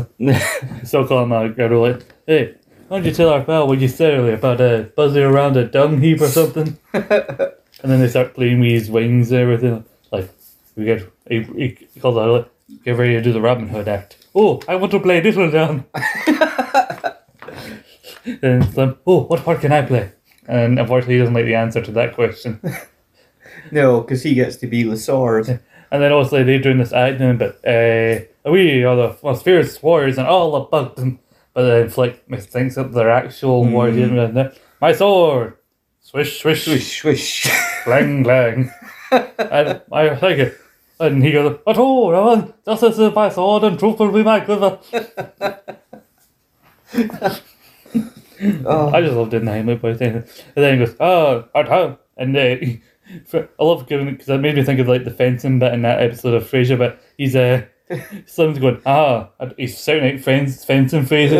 Yeah. Oh God! And then Thrust, parry. And then he gets grabbed by the big guy. Goes, he thinks it's not working.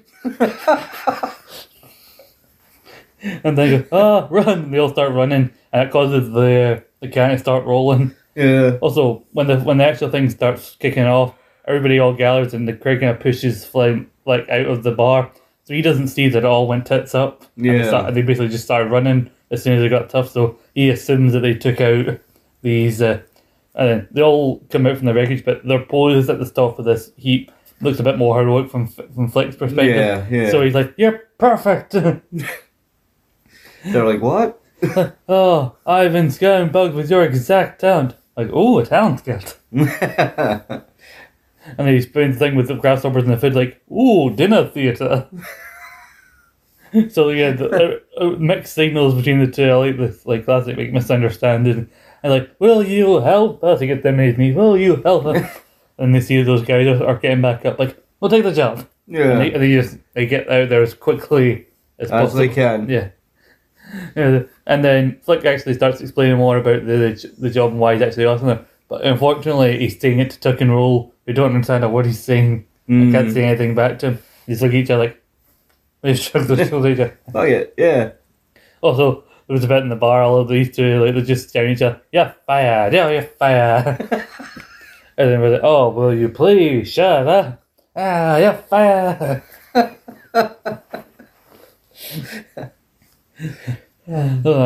So they all fly over to the island and everything, and people are fainting because they're working too hard to get all the food, and it's very little. And like, oh God, we'll never get all this in time. We need a miracle.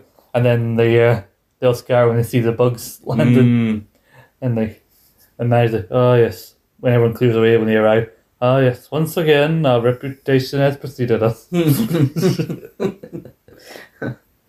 And then everybody actually starts coming around when they realise, like, oh, Flick's actually got people who can actually help us, because to them, these guys look a bit somewhat intimidating, especially a big dim guy and everything. And he's so not intimidating. No, like, he's like, and then out comes the old guy. No, the old guy, Mr. Sawyer's up high with him. Yeah. Oh, and he tells her, oh, he's actually returned. He seems to have brought some savage insects. And she's all freaking out like, wait, no, he wasn't actually supposed to find anyone. How was this possible? He wasn't supposed to actually do it. He was just supposed to, go away. Like, wait, he's actually back? Like, and then like, oh, this is her. She sent me to find you. And like, she's trying to like ask him like, who are these people? And like, there's a big cuddle guy like, we're losing them. Time to show them they're all razzle-dazzle. And then again, mixed signals like with use of words. Like, hey, they think they're performing for them and they're grasshoppers or whatever. Like, hey, don't worry. When those grasshoppers here, we're gonna knock them dead. Again, double meaning there, so everyone cheers. Yeah. And then I love Slim here goes, wow, these people must be really hard up for entertainment. Which, to be fair, isn't entirely inaccurate because... like you say, they live in their little bubble. They don't see much, but, you know. Don't see much, yeah. And so they have this little, like, dinner for them, or reception for them. And so Mr. Sawyer and his wee class of little kids, which includes Stott, or as they're referred to, the South Tunnel second grade class.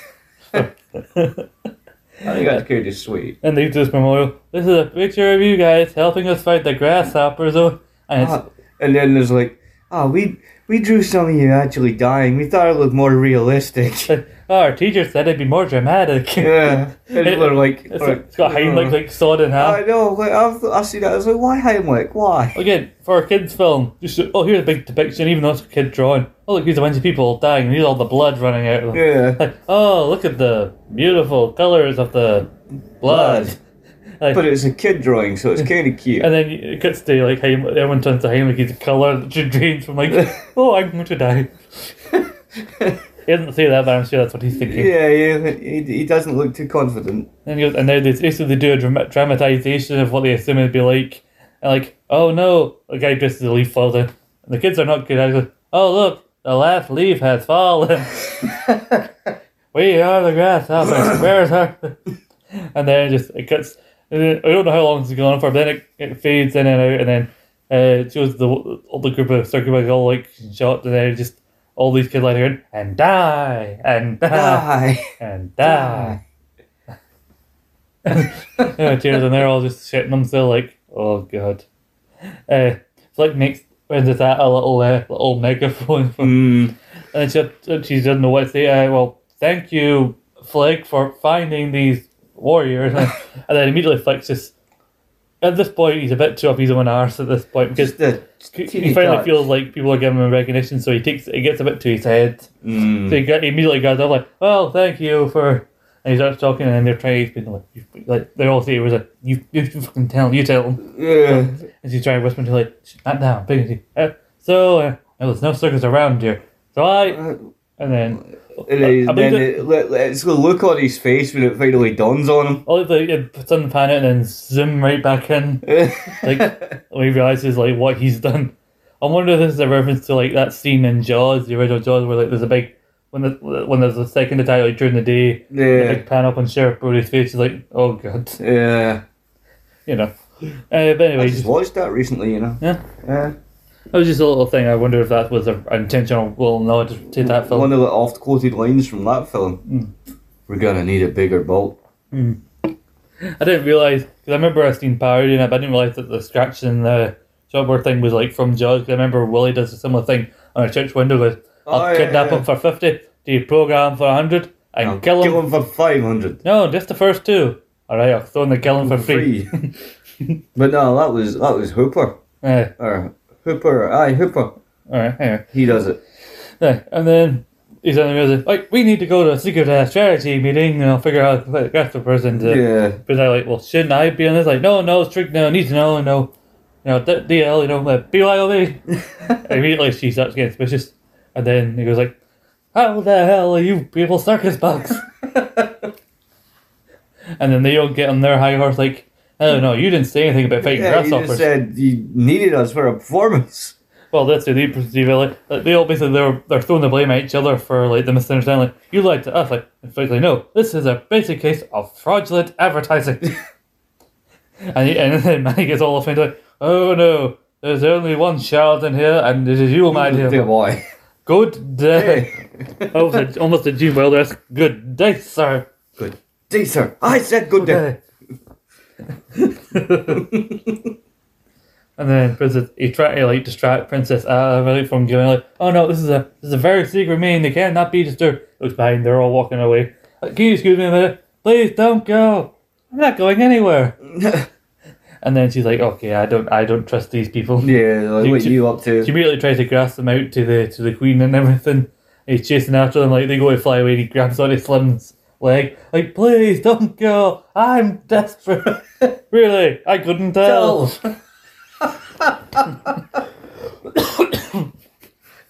Really, I couldn't tell.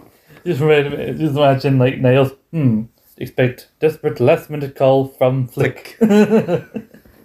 And then like they go over to the side. He's like, all right, time to put you down now. Like, you're cutting off circulation to my foot, which is funny for a thing to say. They try to pull him off and everything, and then he lets go willingly when they get down to the ground because he notices a bird nest there. He's like, run for your life, and they're all just down like, wow, he runs fast for a little guy. Again, how everything looks big to them. Just a sudden when the bird suddenly lands behind them, how massive the bird looks. that made me jump the first day I see it, you know. Yeah. Made me jump. Yeah. So the lands and then they all start running like, ah! And then like they see them all running and then they all suddenly start panicking because he's like, oh god, a bird's here. Yeah. And then Dot went to go find Flick when he run. She suddenly got herself all caught up in one of those dandelions, and basically she's like setting up for the bird. And so basically they end up having to quickly improvise to save Dot and everything, which ends up them actually looking like heroes to everybody else in the colony. Like Francis, to his credit, helps catch her, but then ends up landing a rock on his own foot. Yeah. And then Dot's like, please ma'am, wake up. Because everyone's convinced it's a woman. Please, man, wake up.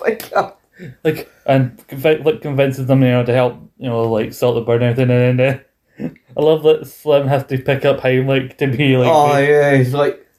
Oh, that's a nice little worm. I am. Nice little worm on a stick. I'm gonna snap. And then the thing gets a bit too low, and they try and lure it away. Like, bye-bye. They try to go down this little crack, but he's too fat. Yeah, he's too fat for the crack. He starts probably going, I'm stuck. And the bird's getting closer. And Slim's trying to pull him on. Like, God, man, suck it in. I've got to say as well, like, in regards to the animation, it's interesting they managed to make the birds look ever so slightly mean and menacing as well. Like obviously a perspective from the bug. Yeah. A bug's perspective. Yeah. So, that'd be an interesting name for the film. A bug's perspective. Yeah. But they do manage to make the birds look menacing. Yeah. Whereas like you'd see a bird and you'd be like, oh, that's a bird. Where they see a bird and like, oh fuck. Mm-hmm. It's big. Eats us. Yes. Like basically the idea like all bugs fear birds because they're bigger and from there they look mean. Bigger and bitey. Yes. So they manage to save Dot, and then they hear eventually like, what's that noise? It's something they're not used to. Like, that's my idea. Is the sound of applause. I love the way Manny's like, nah, I got this. I know what this is. It's applause. It's appreciation. We've not had it in a long time. And then it cuts to he's basically lying on a flower with his leg up on a thing. And everyone's dad's all being very appreciative for what they did for Dot. And then we got this little troop of little ants going the Blueberry Troop would like to thank you for rescuing our smallest member, Princess, and we've changed our logos on our backs. And they put the ladybug things on. Yeah. We named you our honorary den mother. They all and Francis is not a person for kids, basically. No. Like, all right, get out of here. Like, come on, girl, she needs her rest. Again, everyone lets him say so. I think it's sweet, though. I do think it's sweet. And I had a wee conversation with Flick, basically apologising, assuming she's convinced that they actually are warriors and everything. Like, oh, I hope I didn't offend them. I actually thought you brought over a bunch of clans. Like, what, me? Clans? No. Oh, I should mention that before I showed up earlier on, there's kind of a sad moment here, which maybe almost would have convinced them to stay had I not interrupted, but Flick lies down and grabs Tim's foot and puts on his head, like, could you, when you leave, go ahead, leave, but on your way up, could you squish me? Because when they find out, I'm as good as dead. Which is quite sad because I'm not going to be able to come back from this. I brought in circus bugs. So help me commit suicide before they kill me. I was like, hey, could you squash my head as you're leaving, big guy? Just... Which is also an interesting take, you know. You know how he's like a rhinoceros bug or whatever? Yeah. Interesting take that he asked him to do that, considering in history, elephants were used as a capital punishment device. Wow. But the capital punishment, I believe, and don't quote me on this, was in India. Mm-hmm. You know, capital punishment was met out by an elephant standing on your head. Ouch. Yeah. Oh, not a good way to go. No, I wouldn't imagine so. Yeah. Now I'm still thinking, because we're talking about an actor in Frasier, like the bit in Sideshow Bob where he, like, the parade walks in, I'm like, oh god, not the elephant.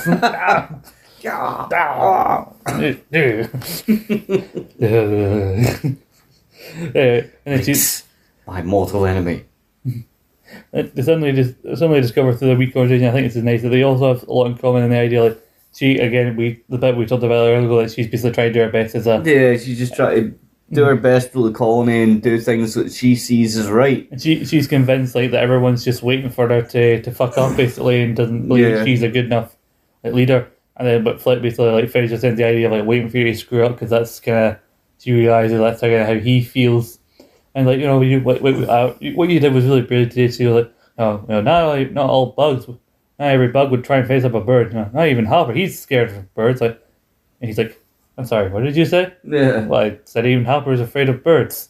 And he just zooms up. Thank you. He gives a wee peck on the cheek and he comes back and, Hopper's afraid of birds. Yeah, and I don't blame him.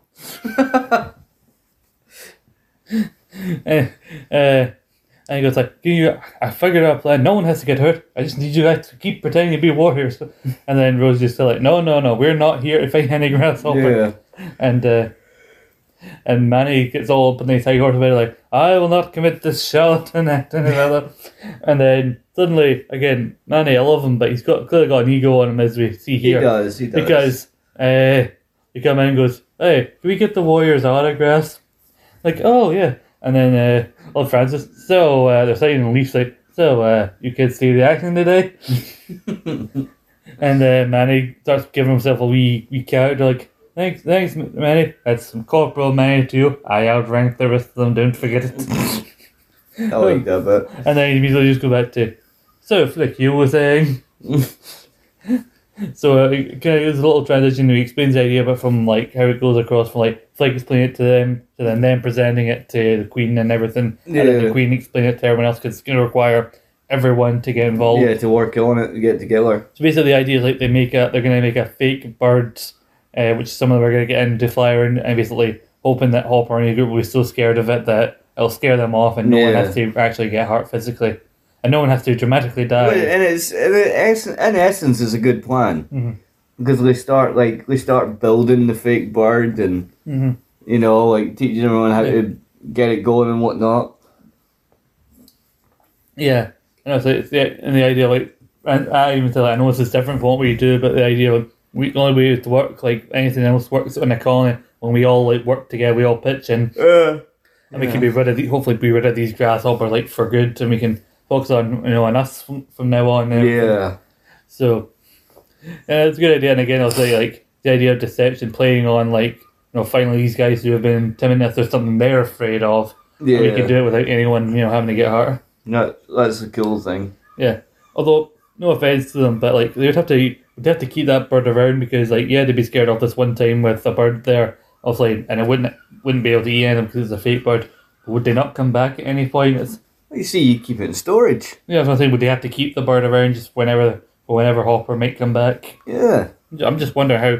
I'm just thinking of logistics. I'm not trying to, ruin any... No, I'm just offering you a handy way of thinking of logistics. Yeah. Like keep it in storage. Like IKEA the fucking thing.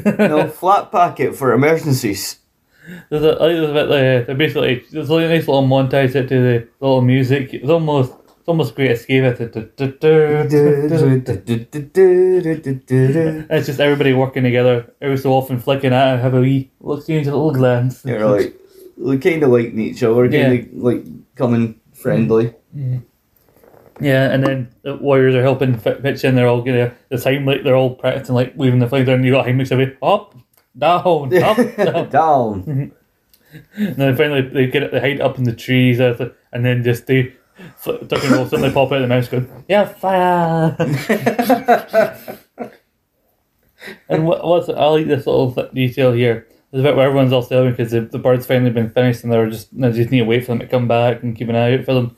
So there's a bit where it kind of pans into the background where you see the offering stone, and it's empty, and what you see a wee leaf falling, and like because it's getting closer to the time. The idea basically like they've forgotten the whole getting food because they're so convinced this is going to work that now there's no food on the stone. So inevitably, spoilers, when this fucks up, they're going to be even more in the shit because there's zero food on the stone. Yes. And they don't realise what's about to happen with Hopper in this next scene. Yeah, because we get to the next scene where all the grasshoppers are chilling in a sort of Mexican bar under a sombrero. Yeah, it's in the middle of like the idea of like it's all colourful, all place for the ants, the guys, and this is weird desolate kind of looking place. Yeah, they're chilling under there, getting wasted and singing like a cucaracha and shit. There's big cactuses.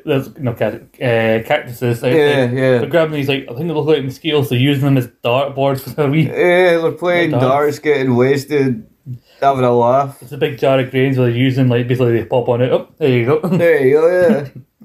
There's a wee mud puddle outside one of the guys who's jet skiing around. Anyway, and basically they all convince Mole, the brother of Hopper. Basically, the idea you should talk to him. I mean, we don't need to go back to Lance. Basically, the idea it's too close to rainy season. They don't want to get caught out. And we've got enough food here. We got enough food here. It's too close to rainy season. But you should talk to him. Yeah, I'll talk to him. What if Hopper says no?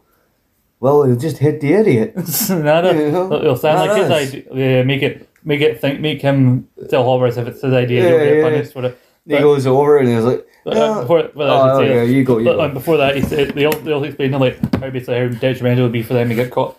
Where he goes, we might as well be sucking down bug spray, and then which then implies that there's with that and the whole trailer park applies. This isn't just a world inhabited by bugs. This is like a human world. But everything's just from the bug's perspective. Yeah, totally. Obviously you tell that from the sombrero hats and the cans and things. It's similar to Toy Story in that there are humans, and even in Finding Nemo there are humans and bugs. And just humans' world isn't really the main focus, but so then he's like, oh, God, and they convince him that he's bigger than he's like, you're his brother, you're kind of second in command, you're like the VP around. Yeah, you're like the VP, man, you should. And he's like, I'll go talk to him. And he likes the idea, he gets all about it, like, you guys are so smart, I should talk to you more often. And then he goes to talk to Hopper. I was just thinking, we don't really need to go back. You're like, yeah, we don't really need to go back, And he's like, guys, order another round of drinks. We're staying here. Well, then he interrupts Hopper. He's getting a massage, right? And he goes like, hey, Hopper, go away. All right, fine. A one-time idea.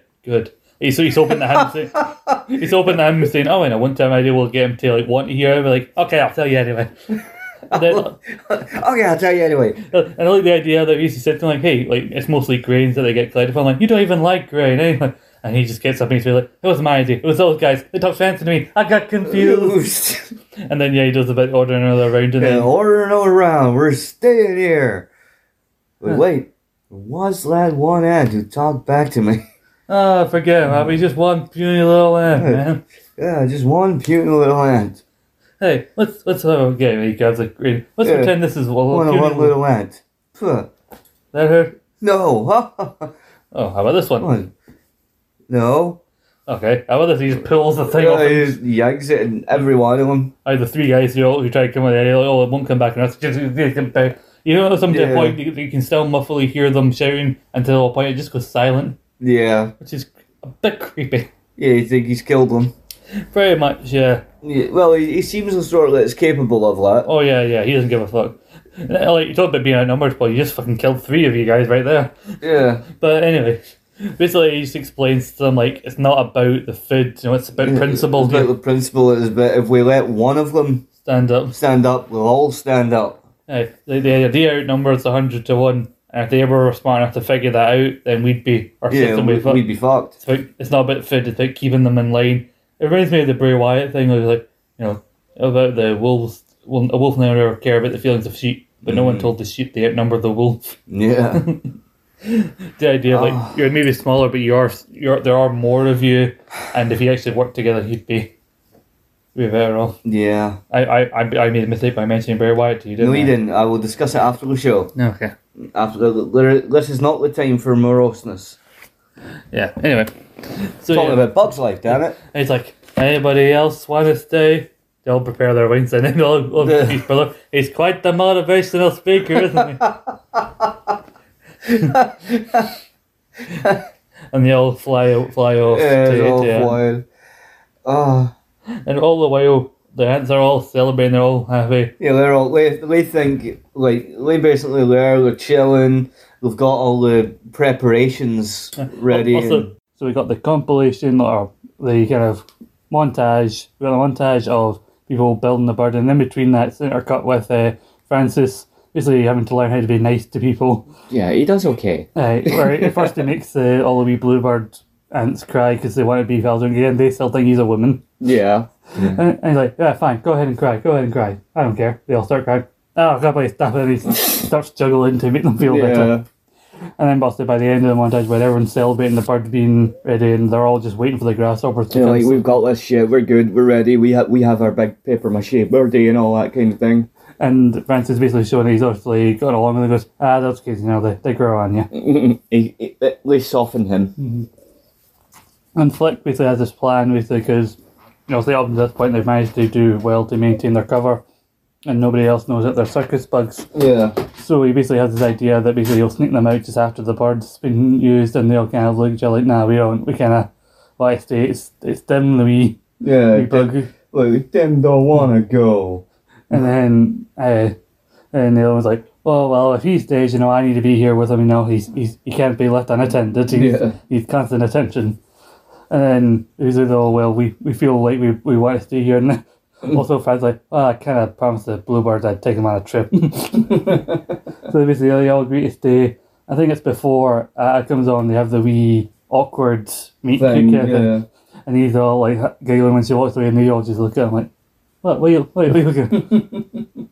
And everything's just going a bit too well. Is that the bit when they get their little antennas stuck together and they're all awkward and shit? They're like, oh, it's okay, I got this, it's cool. We have a wee bit of that in the bloopers bit at the end. Is it that bit where she's like, ow! It's actually really painful. Also, you mentioned that even though he started the film being annoyed about the fact he was used as a prop, Slim has no issues being used as a limbo stick. When everyone's going, hello, can you go, hello? But then you hear rustling and they're getting given something like, somebody's coming, they're like, oh God, they're coming, so sound the wee horn, which I think is a shit hollowed out snail shell. Yeah. Which is slightly more ornament. Use what you can use, Which is a nice wee bit of world building, but also slightly ornament, like, what happened to the snail? It got a new house. Maybe. There's no need for ominous in a Disney Pixar film. I'm just saying. I'm just asking questions. We ain't always like the answers. It upgraded. Yes, it moved house very slowly, but it moved. Yeah. Eventually. Upgraded to a lovely condo with a garden.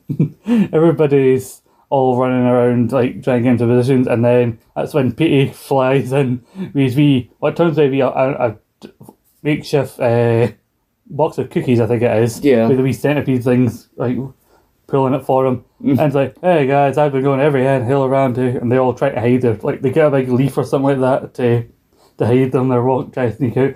I've been looking for these circus bugs. Have you seen them? And it's just a big picture of them. And everybody's immensely and like trying to like flip it off. I'm like, no, you're clearly mistaken. Off you go now. And then you got the wee bugs with the lights on their asses. Yeah.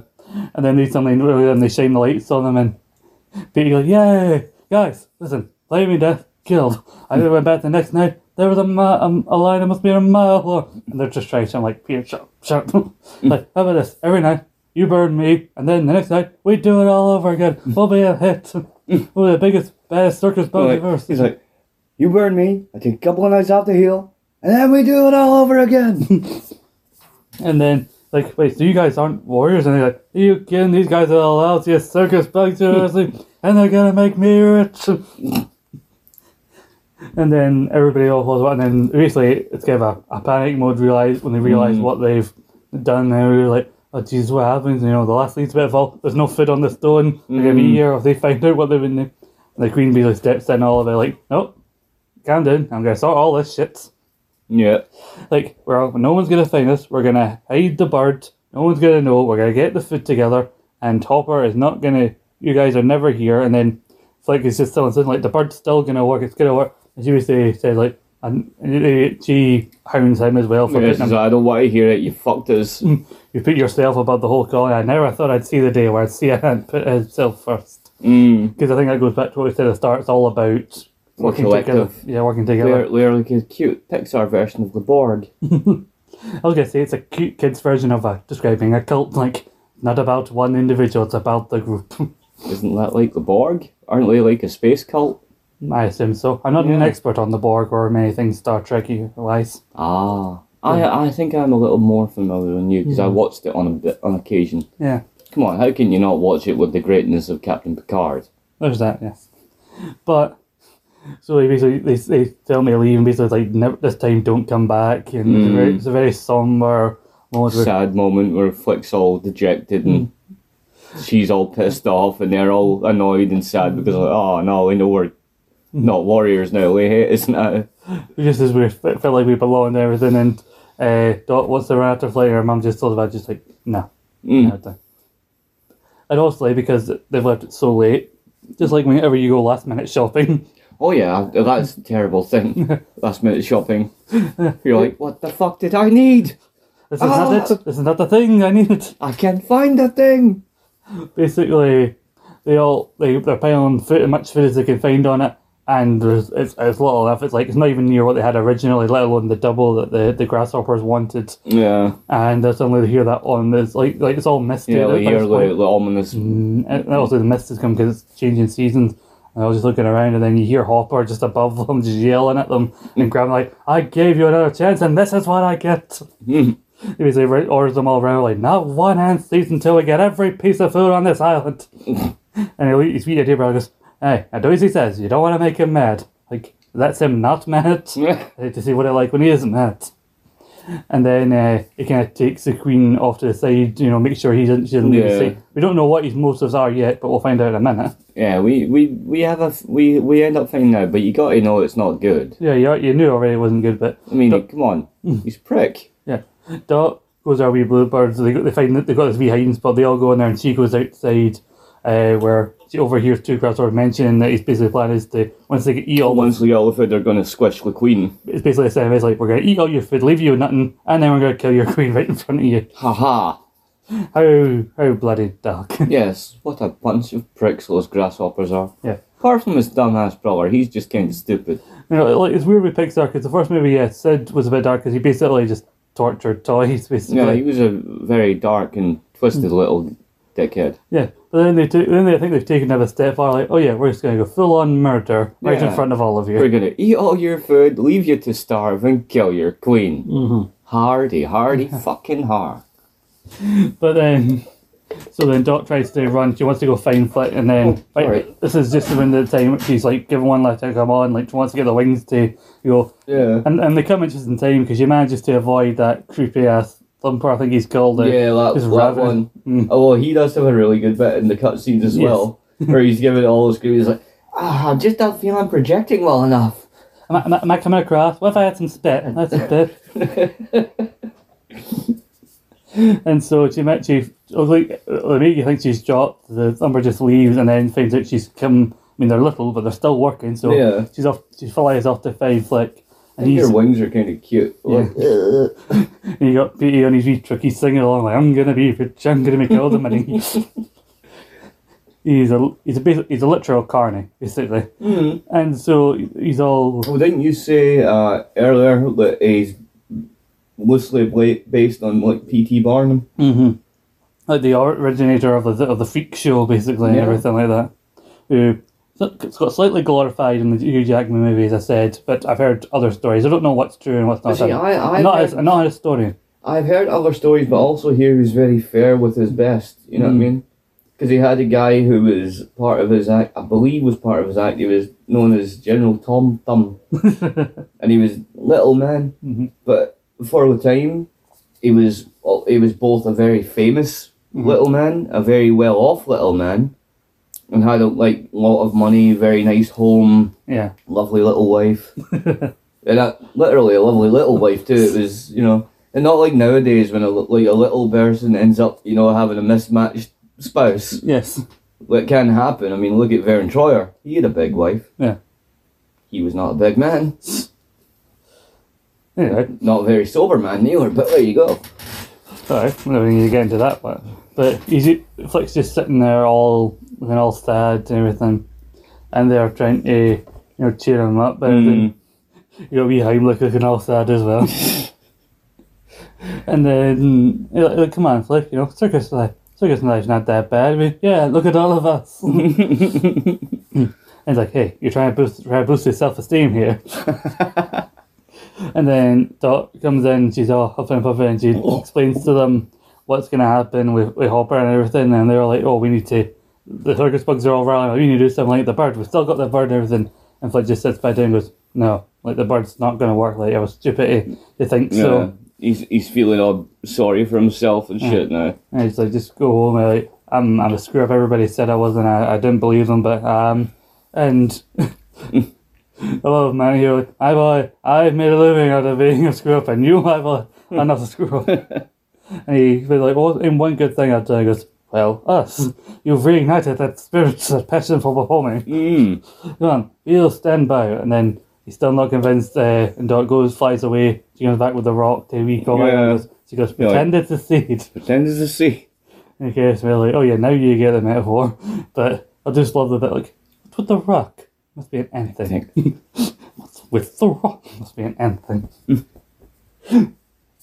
And then so he's like, alright, it's like, how do we get back? And then then you get rid of Pete, like, hey Petey, what? Money! He does when he gets webbed up and everything.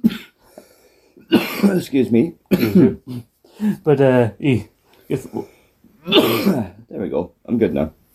Then he gets caught up in the bag, all tied up in the web. It's like, hey guys, he has these wee circus hands who are decided to work with Flick and that. Hey guys, come on, let me out of here. I'll start to think about paying you. And then they start close. Oh, I'll pay.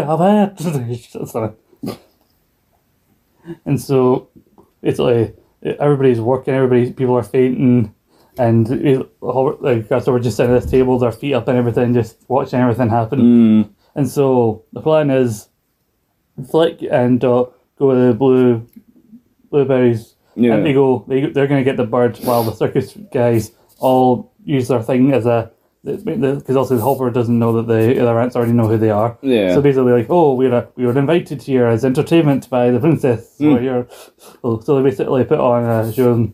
They try to put on the show like, oh, come on, like, oh, I'm going to wet myself here. I'm going to wet myself. And he's like, they put on this big spiel, and Hopper dares him, squish him.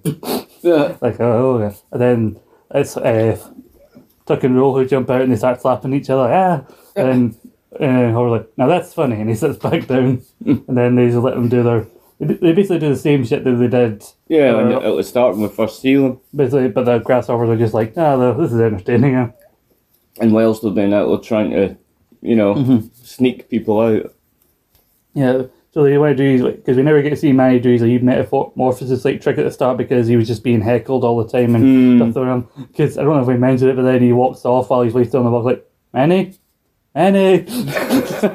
So this time they do it, and so they take the queen and then they're like, yeah, let the queen go. Maybe I'll saw her in half. That'll be cool. And so basically they use that, sneak out inside, Dem's wee shell. Yeah. You stay in there. And then they bring her out, and then they're like, thank you, that was everything. And obviously, before they can sneak off, Hopper's a bit too quick, like, wait a minute, where's the queen? Yeah. A good magician never reveals their secrets. Yeah. And before anything can get too bad for the performers, and finally the bird. The bird comes after a quick mishap where a rock got stuck and they couldn't get the thing out because it was up on sticks. Yeah, because they're trying to shift the rock, and then eventually, just at the right time, the bird starts coming in, and obviously Hopper shits himself. He's hiding behind his brother, like, don't let it get me, don't let it get me. He's got people, they're all just ducking cover, they're not flying away because I'm assuming they're thinking the bird's going to get them. Yeah. And so kind of playing into the drawing that the kids did of them and the wee reenactment of them dying fighting the grasshoppers. They get these like berries from the offering, and the performers start like throwing, like putting berries all in some pretend it's like, my eye. I think the best bit of that is like, I'm not even kidding this time. It's in my eye. And everyone's lying there like, oh no, they don't manage to. Really showing their best performance because Hopper is probably, like I said, like he's shitting himself. He's a proper like intimidating villain for like most of the show. Everybody's like too scared of him. Then all of a sudden he's just a coward at this point. And then it's going a bit too well because then Petey finally manages to wangle free. Ugh. And then sees everybody else all the performers. Yeah, he thinks he's going to be the hero and stop the bird. Like, no, he took out my magician, my money. Like he's using he still wants to use the circus guy's his meal ticket, so he grabs his match like flaming death. No, Peter, no. And obviously the bird's made of paper and leaves and shit like that. He does it and he jumps and fucks the whole thing, sets the bird on fire, burns everything. And also the kids inside it, so they're all shrieking and like needing help from. Yeah. And then basically the thing just crashes, and by that point the game's up. So. And then Hopper just grabs Dot like as she tries to escape the bird, like he picked her up at the start of the film. Like, you're like, whose idea was this? And Flick kind of stands up to him like he did then. He was like, it was my idea. I'm the one I don't hurt anybody else. And Hopper just beats the fuck out of him. Yeah, that bit itself is pretty fucking vicious. Well, Hopper gets some shots in the first bit. Thumper does most of the battering, and they put in the proper like punching sound effects. They beat the piss out of him. I think that bit is a lot more sinister. They animate it as well to look like he's got black eyes and bruises all over himself. Yeah, he gets a beating. He's literally black and blue because the male ants in the film, like I said, are blue, so he's got these big black bruises and so. And then Hopper goes on this like tirade in front of the audience, like, you're all put on this to serve us, like the natural order, us up here, ants down here. And then Flick just like gets up and starts like talking back to him and like, no, you're wrong, that's not. Yeah, he's like wrong, like we're not here to serve you. Aye. As I say, like, and he basically does what Hopper worried he would do. He basically tells the other ants, he's like, there's actually more of us than there are. There's more of us than them. We work together as ants. Yeah. They can't fuck with us anymore. And then Hopper just knocks him back down. He's gonna like squish him, and then he's probably like, Hopper, and everybody's kind of just all got this new determined face on themselves. They realise like again like that they outnumber them, just what Hopper didn't want, and then they all gang up on them, and it gets his face like, now it's the new order, Hopper. And pick the food, and keep the food, and the grasshopper leave. Yeah, like grasshoppers leave. And then they all leave and like, no, come back, you cowards. And then they go put him in a cannon, and they're gonna like finally like it's a false finish to use wrestling terms. Yeah. They think like happy trail that they're gonna put in then Petey's guy and Dim's positioned up, and then the thunder and lightning starts. Like the rainy seasons come again because they're all so small. How this is depicted as if like a fucking tidal wave is coming. Yeah. At this point, like the raindrops are like fucking meteors coming in. There's the proper like sounds. I think it's a good effect. You know, especially for like a film in '98. You know, it's a really good effect. The rain. Yeah. So like I said, it's going back to what we said earlier on. How ahead of its time the effects were, especially for Toy Story. Then like you say, the visual effects, the audio effects, the sounds, like you say, the beating sounds, the sounds of the rain. Yeah. It's even like the sound of when he does Flaming Death, the sound of the and like they keep as a consistency with a lot of the Pixar films, and especially the early ones, where like again they give you ordinary things, but they set them in a different world. They keep it from that perspective the whole way. So for the most part, like everything through Toy Story the whole way is from toys. This is from Bugs, and also to a bug of rain. Rain is a lot bigger and a lot scarier, probably, especially if you're as little as the ants are. And so everybody walks away, and so Hopper manages to get shot at the cannon, but this time he gets free and he grabs Flick, and it looks like he might kill him. He's full on pissed at this point. Yeah, like he's not going to get his food or anything else that he wanted, but he can get rid of this one annoying ant. Food. Everyone's fucked off, so I'm just going to kill you, you prick. And then, I mean, they're good, like distracting people and being circus bugs, but they now show that they're not good warriors because they try and chase after him, but it doesn't go well. Slim gets lost. Slim, what do you... It's like he's got Francis Home in one hand, then one other. He goes one past one bit of bar and he's still got his own a different stick. Yeah. Where'd you go? I'm over here. Where? Over here. I'm the only stick with eyeballs. It's the way David Hyde Pierce delivers that line and all, like, I'm the only stick with eyeballs. It takes me back to some of his best, like, Frasier delivery, like the one that, my reasoning was based on my mother's obsession with vermin. Like, how do you feel? Hot. Foamy.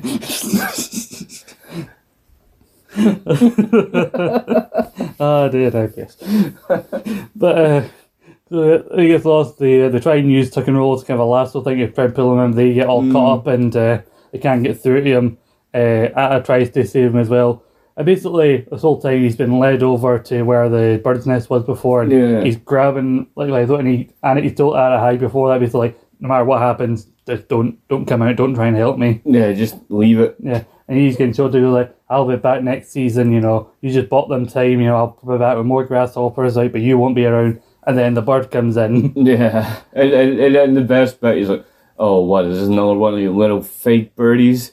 Hey, birdie. And then the realization. Yeah. Like he's like, he's talking to the bird, like, not taking it seriously, and then just lets out that big bird, like, shriek. Yeah, once again, like, to us that would just be like a tweeting bird, but to them it was like a fucking dinosaur, like, fuck. Especially given this is the thing he's most scared of than anything else in the world. And then, So it kind of, like, it's clever if you think about it, because, like, considering that's the thing that he's most terrified of, it would obviously seem more fucking horrific to him, because he's been attacked by a bird before, so he hears that noise, it's going to seem worse to him, so it's really good how, like, let you kind of figure out, like, oh, fuck.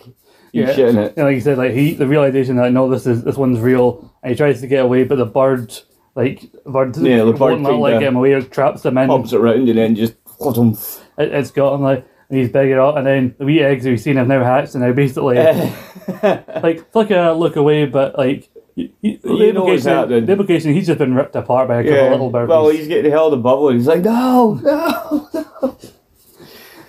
They're like you say, like, we don't need to see that. Like, look, you brought him over next close to the bird. What did you think was going to happen? Yeah, we weren't going to pet him. And so it fades out to the next morning. The circus troupe are getting ready to leave. They're bringing some ants with them. They've got Hopper's brother still like, I want to thank you. Thank you once again, Mr. Flea, for this opportunity. It's cool that he's going to be a circus bug. Because through the film, I never disliked him. Yeah. I never disliked him. Because he didn't seem to have a nastiness in him. He was just kind of lovable and dumb. Yeah, he's just remember what Mom said? If If I hadn't promised our mother on her deathbed that I wouldn't kill you, I'd kill you. Like, remember what Mom said? So Petrie says to him, like, oh, you sure you don't want to come on tour? That's like, no, my place is here. With the colony. Yeah. And so he kind of sticks around. Everybody's using his invention as well. Yeah, his little like... the thing that helped Hopperton crop, like, faster and everything. The thing that fucked the things up at the start. Basically, the thing that everybody didn't want to hear about, and then did ultimately fuck up. Now we've got a whole, like, fucking, like, crew of people using these machines and... To be fair, the machine fucked up, but to be fair, his machine shouldn't have been there in the first place. Like, he should have dumped the food and then kept the machine with him, then dump it. Yeah, he should. The whole travesty of the entire film started with his dumbassery, but... Yeah.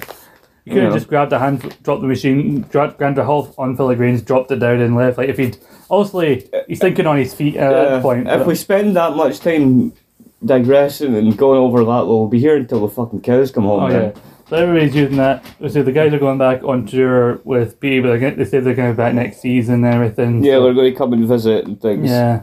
So, and Atta's been given her crown, and she gives her wee crown to Dot. Yeah, she's nice big, like, feel good end. But then also like Princess Atta, as a gift to we bestow on this two, and they give them the rock. Yeah. Again, assuming that it's a big thing to these ants. Let's give them a rock. Let's be kind to their culture. Whatever. What's with the rock? Must be a circus thing. I like that one. Yeah. And then they all leave up doing the big goodbyes and like, oh god, we forgot Heimlich. And he's finally in a cocoon. But he's obviously hatched before he's ready, because he comes out slightly bluish. Yeah, slightly bluish and still fat as shit with still a caterpillar. Tiny little legs. He's like, I'm finally a beautiful butterfly. My wings, aren't they beautiful? You're so beautiful.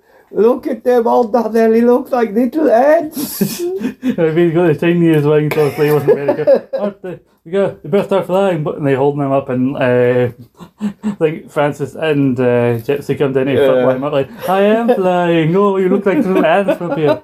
I'll beat us in. And then he's so good. Everybody waves by them. Dot and Flit will fly up onto a wee ledge to kind of wave by to them as they're going. And it takes into the outtakes. But like you were saying about it when I came up to watch it, because you were watching it back a wee bit and we got to see the ending again. Yeah. How basically you say like gives you that kind of feel good feeling at the end. It really does. And that bit in the outtakes where that bit always cracks me up. Really, like, do I look funny? Do you? Yes. This is the 15th take. I cannot work like this. Cannot work this way. I will be in my trailer. Like I think Josie's one like, it's like we are not a bad crafter. Is someone hammering? Can we hold the workplace? Hey, if you want to maybe come to my trailer or something. Oh, I thought he was real. I thought he was real. Oh, like the one where he, like, we just ring the camera. But then go, if they do, unless in 15 seconds, poof, hits with the camera.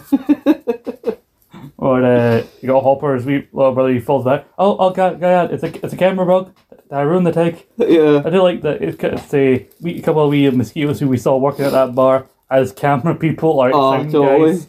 And like you say, the bit with Thumper, where he's like doing the screech in the grill, is like, am I coming across well enough? Like, maybe I had a little spit. We didn't even mention the fact that, like, basically right at the end before he flies away, he gets right back in Dot's face after she's been scaring the whole minute. You're like, no, bad grasshopper, go away. Yeah. He runs away like a dog that's been getting out of trouble. I did love it. We all like, no, bad grasshopper, go away. So that's Bug's Life. A fantabulous film and a very fun and happy film. And if you ask me, I mean, not happy at certain points, but the outcome it leaves you feeling just, good. I think one of those kind of overlooked, really, when you think about it, from Pixar's offering. Hell yeah. Given it went between two films. Well, what was it? Two Toy Story films. Oh, two Toy Story films. Because it was this, and then as we discussed the whole odyssey of Toy Story going to be a direct-to-DVD thing, and then they decided, oh no, we're going to release it in cinemas. Yeah, fuck it, we'll do a second one, we'll get Kelsey Grammer in, that'll be good. Aye.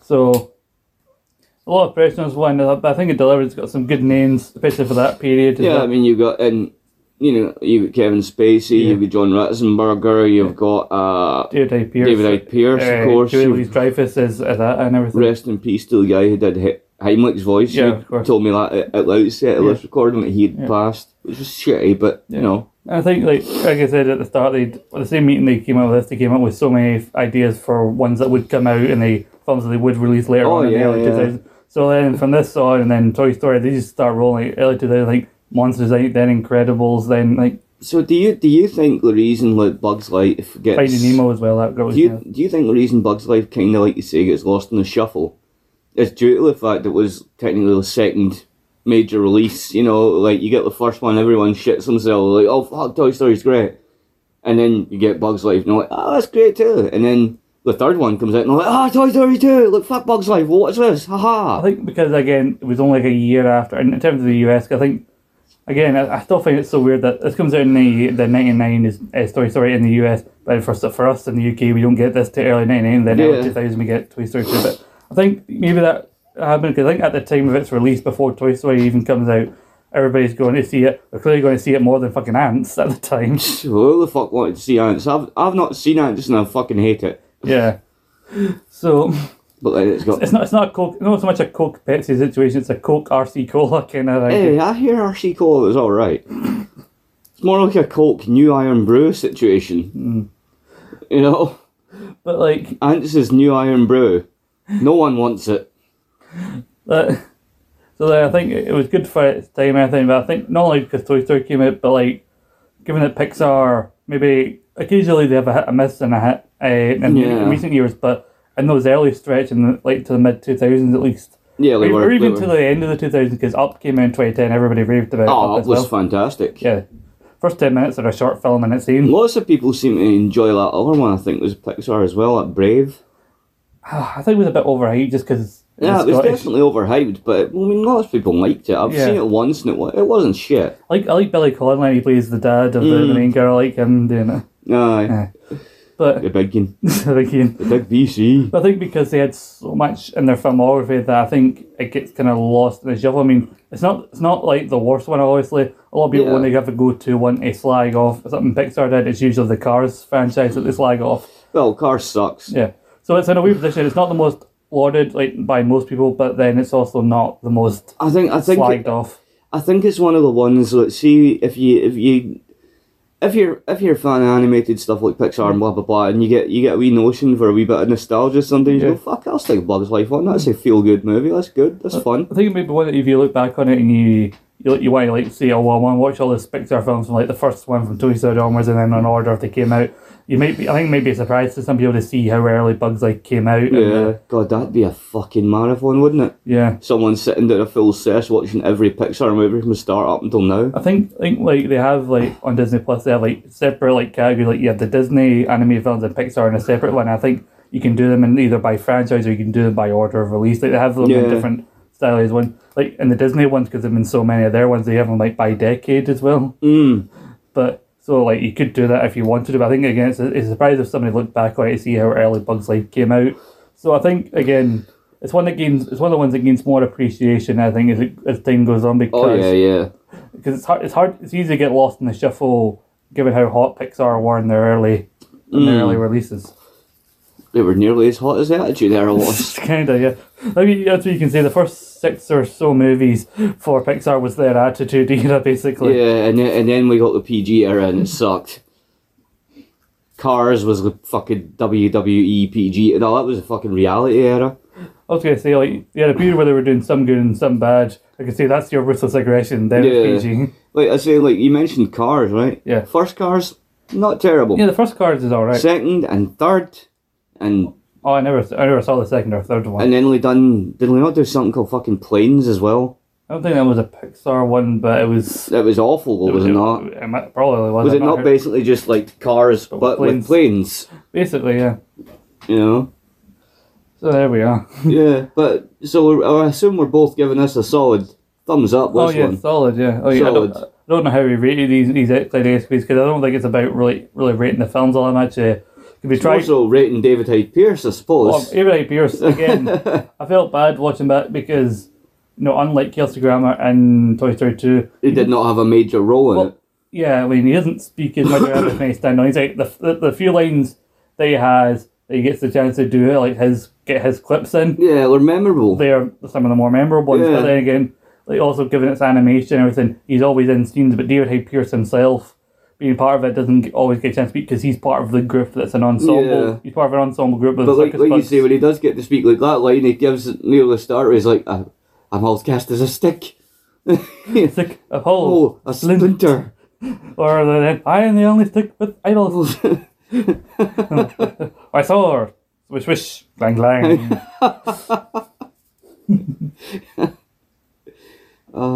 But it's clearly...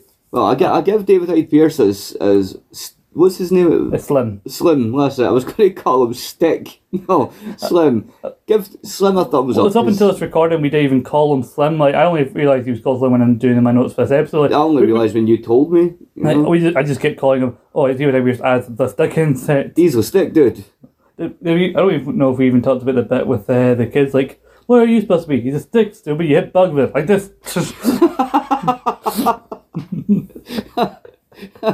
Again, it's perfect for him because, much like Kelsey Grammer with Stinky Pete and the idea, getting called that joke, and when they watch the show back, he kind of oh god, he feels himself too good for the TV show. He's a merchandise bit off. He sees himself in this film as too good for the circus kind of lifestyle or the parts he's been given, because he wants to be taken more seriously as an actor, but he's just a prop in most of their scenes. So again, it suits somebody like him, because the role's been so similar, because in a lot of ways, David Hyde Pierce and Kelsey Grammer are so similar, which is why they were so perfect to play brothers. Yeah.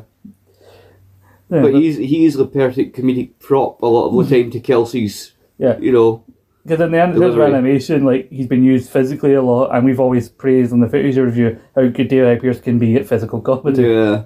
And he can be, like I say, he can be fantastic at, like, voice roles as well, because you've got Slim, you've got, I think he was Abe Sapien in Hellboy, it was Cecil. Yeah.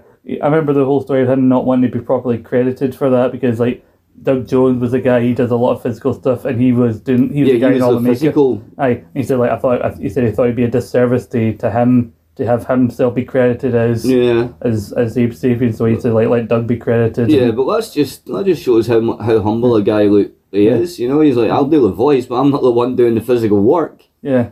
Right. But no, fantabulously fun film, and David Hyde Pierce was fantabulously good as Slim.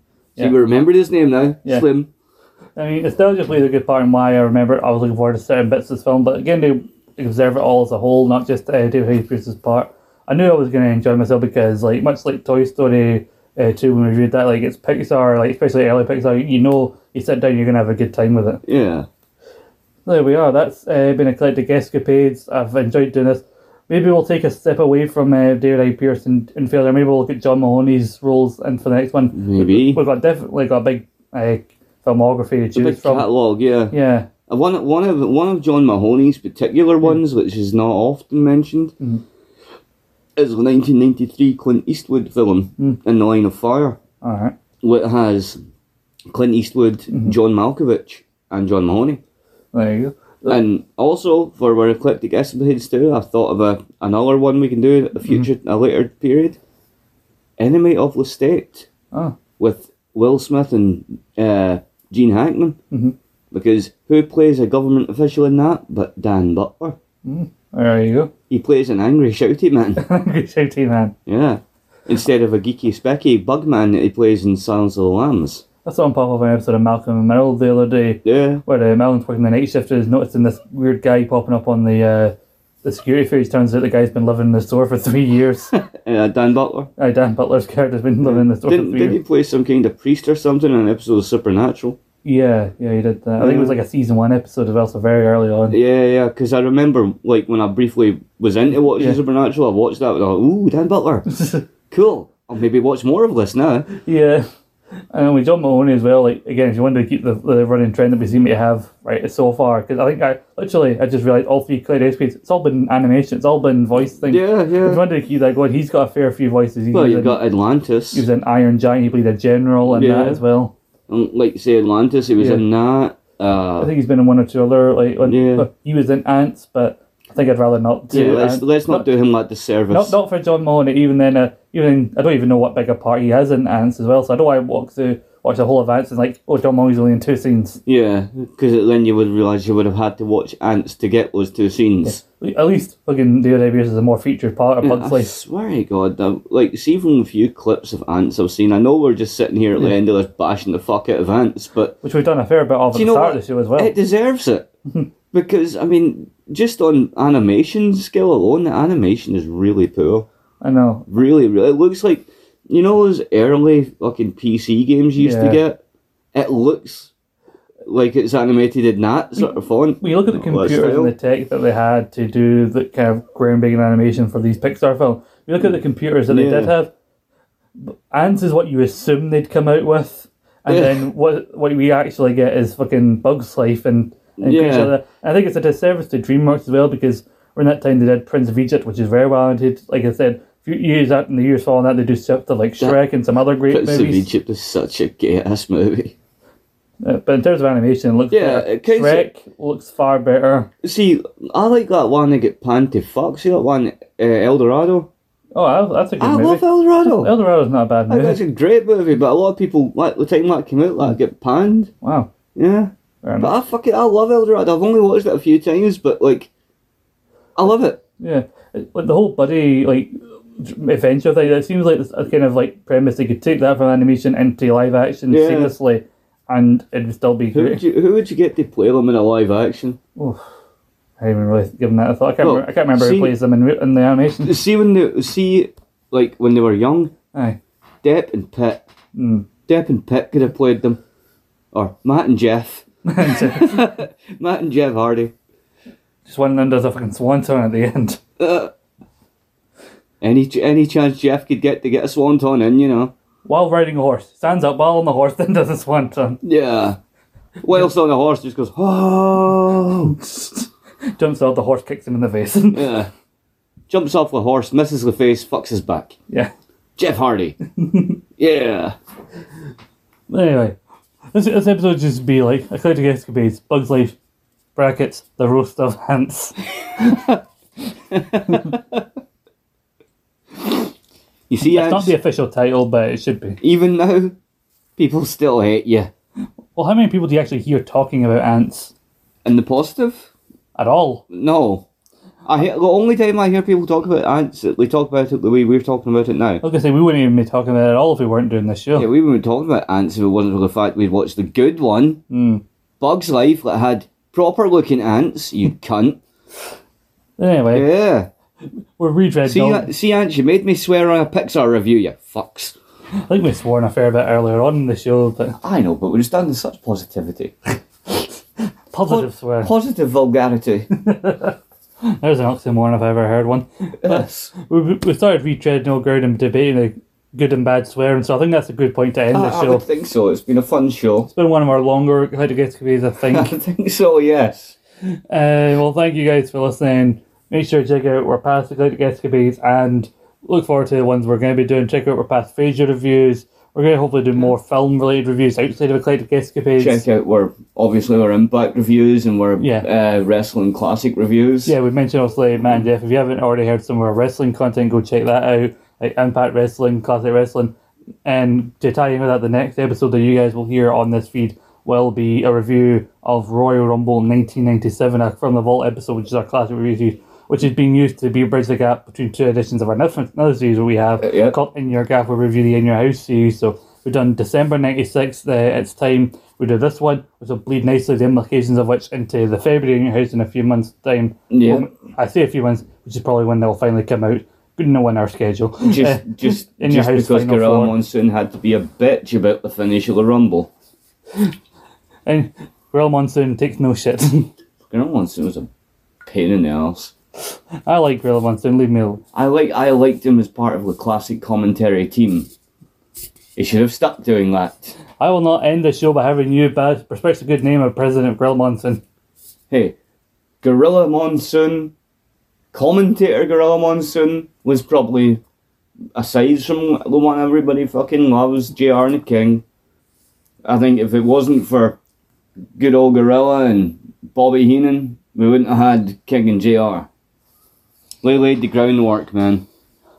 That bloody Gorilla Monsoon as the president and the interim president, I mean, for God's sake. In that Rumble 96, when he fucking had the video footage playback to prove that Hunter Hearst Helmsley had used an implement to knock out Duke the Dumpster Droese.